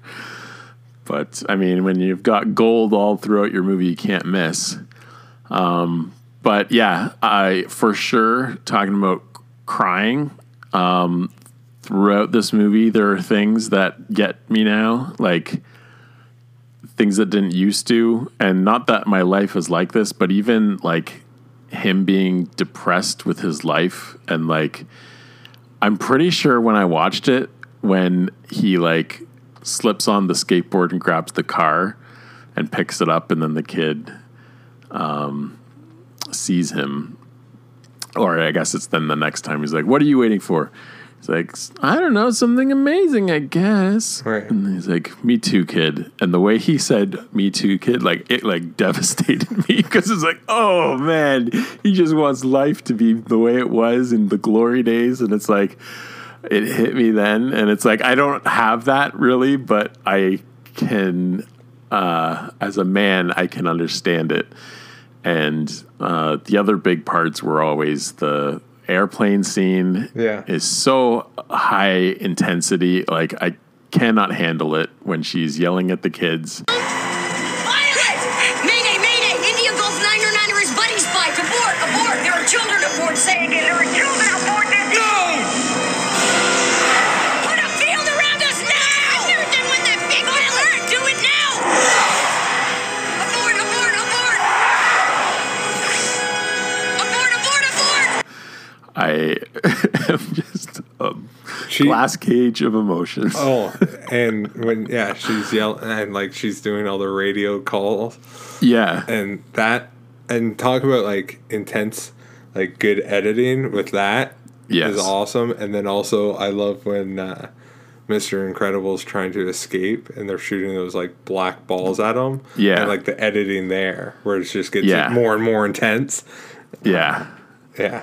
Yeah, there's a lot of just really well-made things in this. And yeah, the look, you were talking about it, how the city is kind of bleh. And it's like, I get that in the first, like the middle part when he's at his mundane job. But other than that, like when they come back to the city at the end, I don't feel that the same way. So I'm sure it's on purpose that they're just like, there's no colors. Yeah. Everything is just whatever. But yeah, it is. I have not an obsession, but I do love Elastigirl. Got a little figure above my desk here. I have an actual like stretchy one from the Disney store, kind of like a Stretch Armstrong. I keep meaning to mention this. Christmas idea, not to you, but Brenda will hear this and I got to say it somewhere. I want a glass case for that, like Woody in Toy Story 2. Glass case, little wire thing to go in her armpit so she can stand up. Because right now she's on a shelf just lying down because she's all rubbery and she can't stand. So, Brenda, write that down. I haven't said that in a while. Yeah, Incredibles is simply that. It is incredible. Other fun thing related to it is the short Jack Jack Attack. Have you watched that? Yeah. Where it's like the babysitter. Yeah.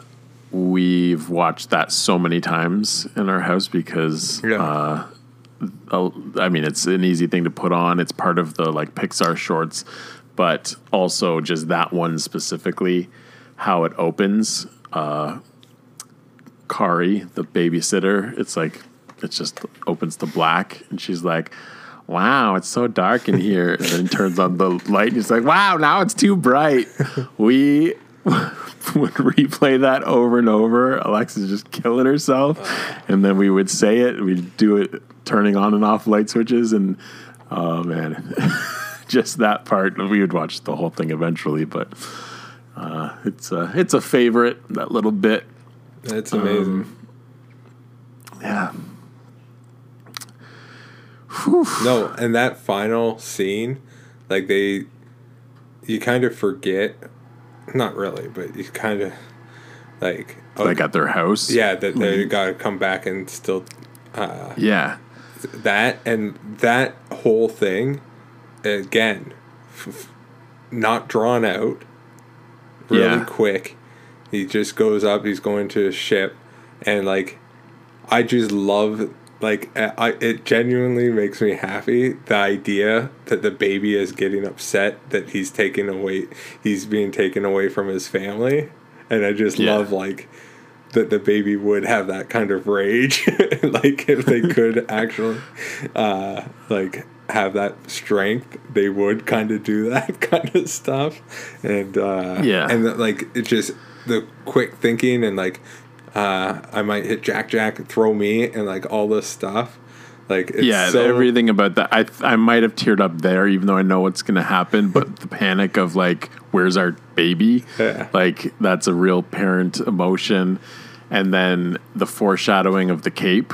Yeah. Like, no capes, and then he gets sucked into the turbine because that's brilliant. That it's a joke early on, and then that is his downfall. Yeah. And talk about deaths. This movie, like, he dies, but like all his like henchmen that they're fighting, like, these guys are dying. Yeah. Like, you can't say that these guys in these like flying machines colliding into each other and stuff. It's like, no, they're dying. Yeah.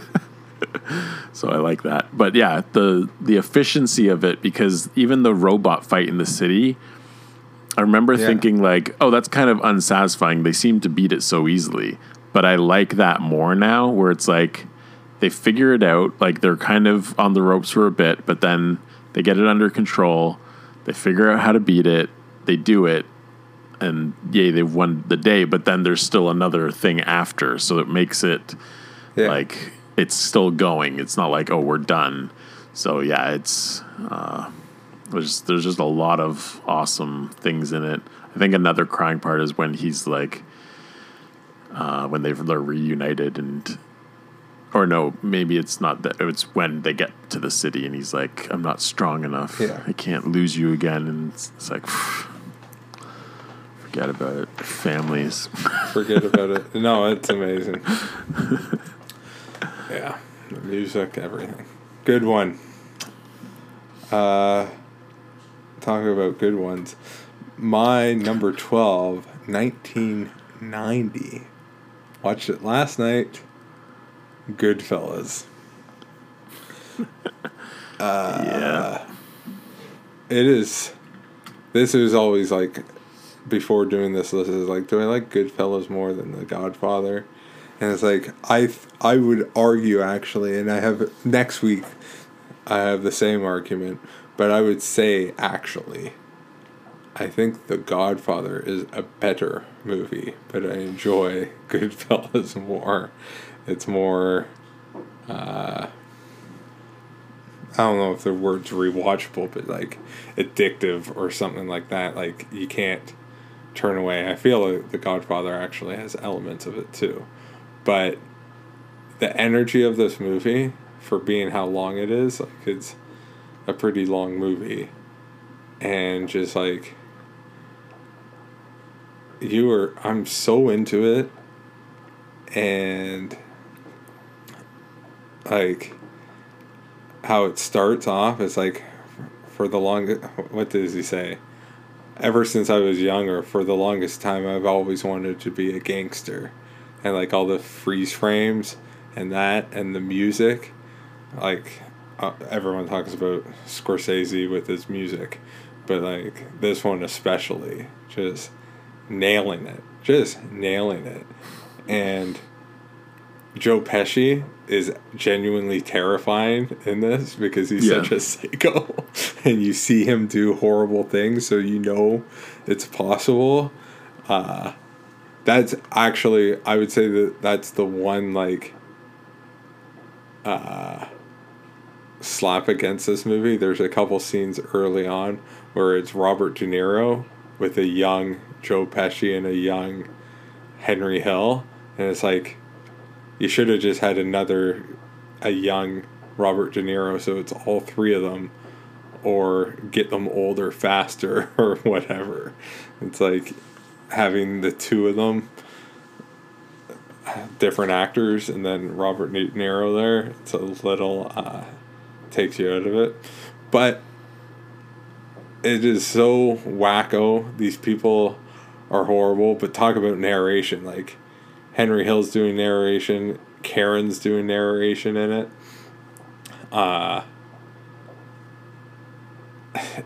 Like it's unbelievable. Like the long shots, the music, the swearing, the creative ways of swearing. Like it's just like, how do you guys talk like this? I love Paulie or Paul, like the big boss, when he's there's a lot of like close-ups on him, and when people are asking him favors, and he's always just like, what am I supposed to do? And he's always smoking a cigar and all this little stuff, like when they're in prison and they're living it up so much better than everyone else still.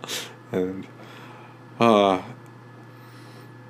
it gets, yeah, and it just feels perfect in like the insanity of it, whereas like, oh, there's something still moving in the trunk, and they just stab him more and shoot him more and all this stuff. It is a weird, like, I find there's a couple things I noticed where it's like you're on their side once in a while, where it's like, no, someone else did the wrong thing and you're on their side. Especially like, you like when Karen says she gets attacked or like groped or whatever from the neighbor, and then Henry just goes over and just beats the crap out of the guy, and it's like, yeah, good. Like you like that kind of stuff. But then yeah, it's just there's another example too where it's like I'm totally on their side, like when they're doing some stuff. But I don't know. Lots of people love it. I think, well, for me, it is my favorite Scorsese movie. I think it's him at the top of his game. I will say, this is, I've heard it from other people as well, but you look at like that famous group of five, where it's like Brian De Palma, who's Francis Ford Coppola, George Lucas, Steven Spielberg, Scorsese. I think that's all of them, right? Yeah. And it's just like, so they're all making stuff in the 70s and 80s. And they're the up-and-comers and all this stuff. Scorsese is really the only one. Like, you could say Spielberg, too. We'll see what West Side Story brings. But, like, I would say Martin Scorsese is the only one that's really, he's had the longest staying power of like high quality. Like The Departed and Wolf of Wall Street, like he's still knocking them out of the park, where everyone else is either not doing anything or they're not as good. But like Departed is like 2006. But like, Wolf of Wall Street, I don't know when that was. But like things like that, even I bought that movie Silence and stuff. Like some of his best stuff, right, is post Goodfellas. Like yeah, he has I think I probably like more of his later stuff because I've seen Taxi Driver. I've seen Taxi Driver. I haven't seen all of Raging Bull, but I've seen most of it. But yeah. But like that kind of stuff where it's like, yeah, he's the man. Hugo and stuff, like even the weird stuff that he got, not weird, but like different stuff that he got into. It's like, yeah, Spielberg would be the only one, but I feel like he has more duds Yeah, he's more safe, I guess. Like, Scorsese's making these big swings and generally hitting them. Yeah. Like, I don't know what he's made that hasn't been a success of some kind or another. So I would agree with that. Goodfellas is interesting for me because I've probably only seen it fully once, and it was like in high school and probably over multiple watches because it's so long. So I don't have any attachment to it, but it's like I wonder if I watch it now, one sitting, and appreciating it as it should be. Right.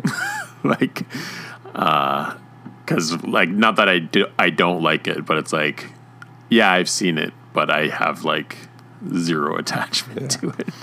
No, I find this one is truly, I think this is the ultimate, if it's on cable type thing, where it's like you watch the rest of it, like it pulls you in so much. And it's another one of my gangster movies. I think I've got like 6 on my list.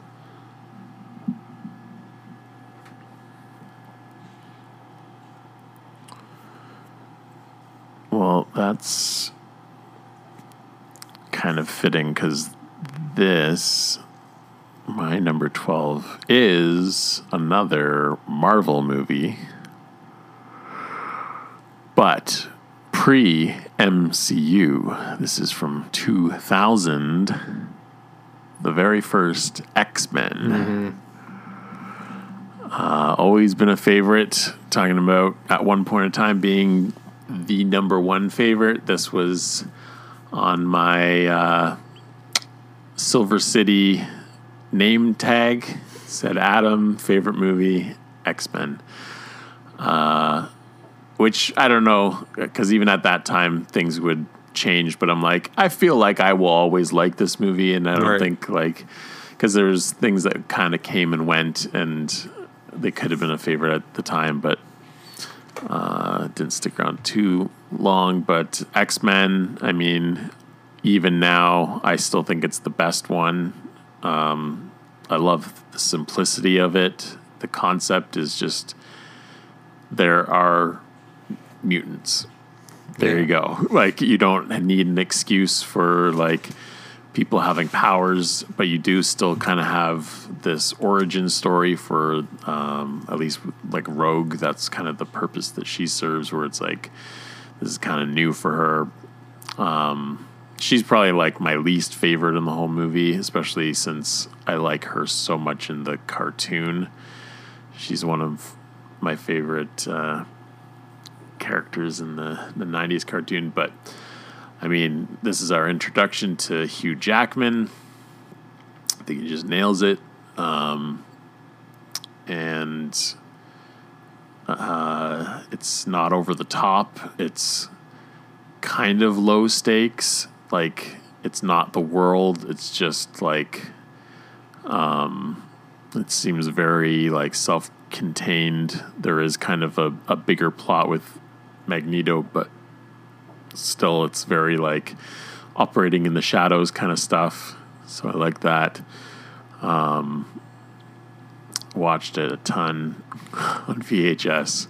I've bought like 3 different copies on DVD. What did you say? Now. You had Ian McKellen narrating something? Yeah. So I have Ian McKellen narrating, and I have 2 X-Men movies with him in it on my list. And so far I've mentioned 1, Lord of the Rings. Yeah, great cast. He's awesome. Him and Patrick Stewart, like, and I love that they're friends now. Mm-hmm. Like, that's cool. And this is what makes First Class such crap, because this one is so good. It's like, you need to convince me that these guys are friends. First Class does not do that. No, it is not. There's no continuity. with what is set up in the very first one. So a lot of stuff shot in Toronto. That opening, well, not the very opening, but when they have their first little discussion, is Roy Thompson Hall. Been there many times with all the glass. Yeah. That dialogue too is great, like between them. It's very like almost Shakespearean. Yeah. Like just it's not how we would normally talk, but still, it's love that scene. Love the actual opening with Magneto as a kid in Poland. That's a great cold open. Sets up a lot of it of just like, yep, it mutation manifests around puberty, high stress situations, and shows how powerful he is, and just how he's used to being treated a certain way and doesn't want that to happen with mutants the way that it happened with Jews. So it's perfect. And the music, again, the score is awesome. Michael Kamen. It's not used for any of the other ones. He, I think, died after this. But like even Mystique has her own like violin theme, which is really cool. How it comes in to kind of, they will flash her eyes yellow sometimes when she's shapeshift, but I like that there's the violin cue with that. And yeah, I think also James Marsden as Cyclops nails it, because I talk about a Leonardo character. Like, Cyclops is the biggest dork Boy Scout. Right. Like, and I think he nails it. And it's like he's unlikable for no other reason than like Wolverine doesn't get along with him, and you obviously are going to side with Wolverine because he's the cool one. It's great. It's forgotten about, I think. Yeah. More people hold on to Spider-Man, and it's like, I think this is way better than It is. the Sam This is way Raimi better than Spider-Man. I agree with that. For sure. Good one. What do they call you, Wheels? The humor. It's great. Yeah, that's the perfect example. My number 11, you mentioned it at the beginning of the show. Our 111th episode, Fellowship of the Ring, is from 2001, and that is my pick. And we've had a bunch of Ian McKellen stuff on here, and I just figured, let me end the show, Fellowship of the Ring. And this one falls number 11 on my top 100, but even like being the number one out of this group, just undoubtedly how much I love this movie, but then like can easily go back to it so often. Yeah. Where it's like, this is like comfort movie, where it's like, I know it so well, but it's just like, put that on, that prologue, and then the intro music, the Hobbit music, where it's like the slow build up, where it's almost Star Wars-y, right? Where it's like the prologue is the initial attack, and then it's like, and then let's just calm this right down, and then concerning hobbits and all this kind of stuff, like, you want to go to that universe so much, and it's so pleasant. I think it's the best of the three. The Balrog, love the Balrog, all the adventure stuff. I remember seeing the trailers for this. I think, talk about Dune and other things, like Lord of the Rings was always said to be unfilmable, and they miss a lot of stuff in the books and stuff, so I think you could do like this expansive giant thing if you wanted to make it like a 15-part thing, but I think it's hard to imagine them doing that much better than they did. Like, there's little issues here and there that they could fix up, but like it's not like The Hobbit. The Hobbit falls off so much where the little ruts, or there's just little speed bumps once in a while in this trilogy, but nothing. The highs are so good that like these little things are nothing in comparison. But yeah, Fellowship, love the characters, love everything about it. It's so easy to watch. Winter's coming up. Definitely have to watch it again. It came out during Christmas. Definitely have to watch it always around Christmas. It'd be a perfect. Maybe I can get a snowstorm day and stay home from work. That's the perfect thing to put on when you're stuck at home. I'm just gonna lie down on this couch and fall asleep watching Lord of the Rings. Yeah, like you just want to be in the Shire. Yeah, I know. And yeah, it's interesting because like you actually like where other fantasy or like sci-fi places, like I don't really want to go there. It's like, but the Shire is like, and I know that's part of the opening of the book too, right? Concerning hobbits, it's like Hobbit lived in a hole, but not any hole. Like it makes a point of like the hole is clean. It's a house, right? Like it's not like just some mud pit. But yeah, oh yeah, Fellowship, man. Fellowship. Yeah. That's my number 11. I only have 10 more to go, Adam. You have 11 more to go. Well, my number 11 has been mentioned. Unfortunately, is not Fellowship of the Ring, but it is 1977 Star Wars. Period. First. So I think I had it at 21. So yeah. But yeah, just 10 off. That's not that far off. Yeah, which is my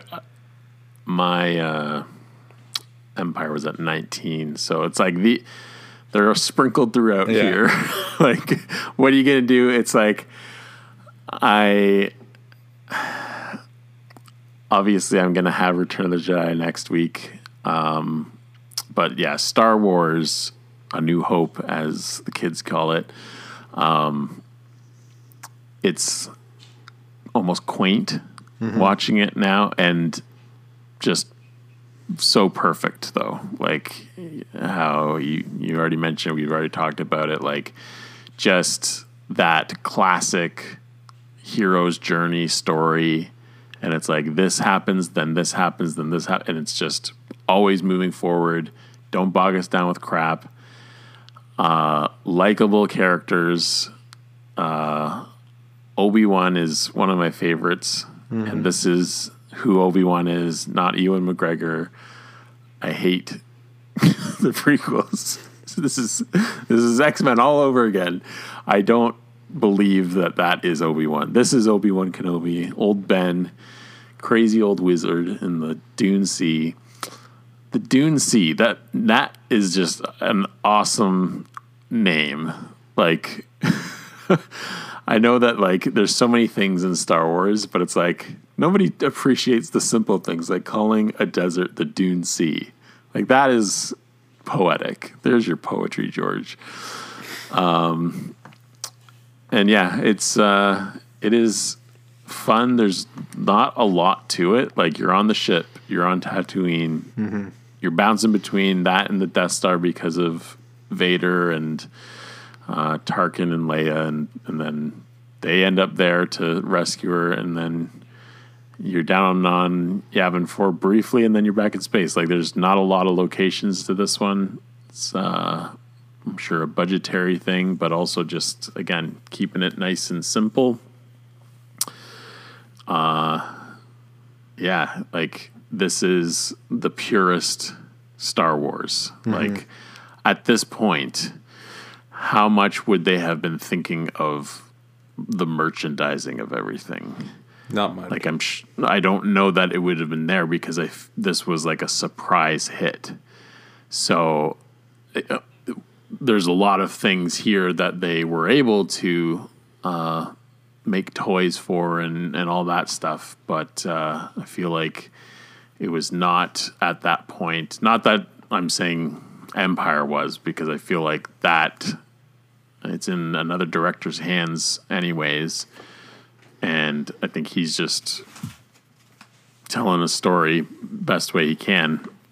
But yeah, with this one, I think it's nice and simple, and it is so well made too. Like, I don't know, there's things we take for granted, but like I talked about a while back, I watched Flash Gordon, which I feel like was after this, and it's like, this is so much better quality wise. Just the look of things and the care and the sets and the effects and like the miniatures. Like it is something that I feel is taken for granted now, because it's just, yeah, it's Star Wars. Of course it is. But it's like, no, at the time this was even more special than what it's become.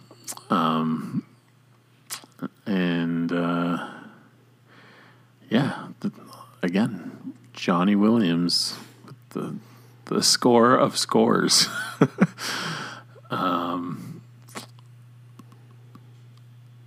Not much more that can be said that hasn't already been said. It's my number 11, just squeaking in the top, just under the top 10.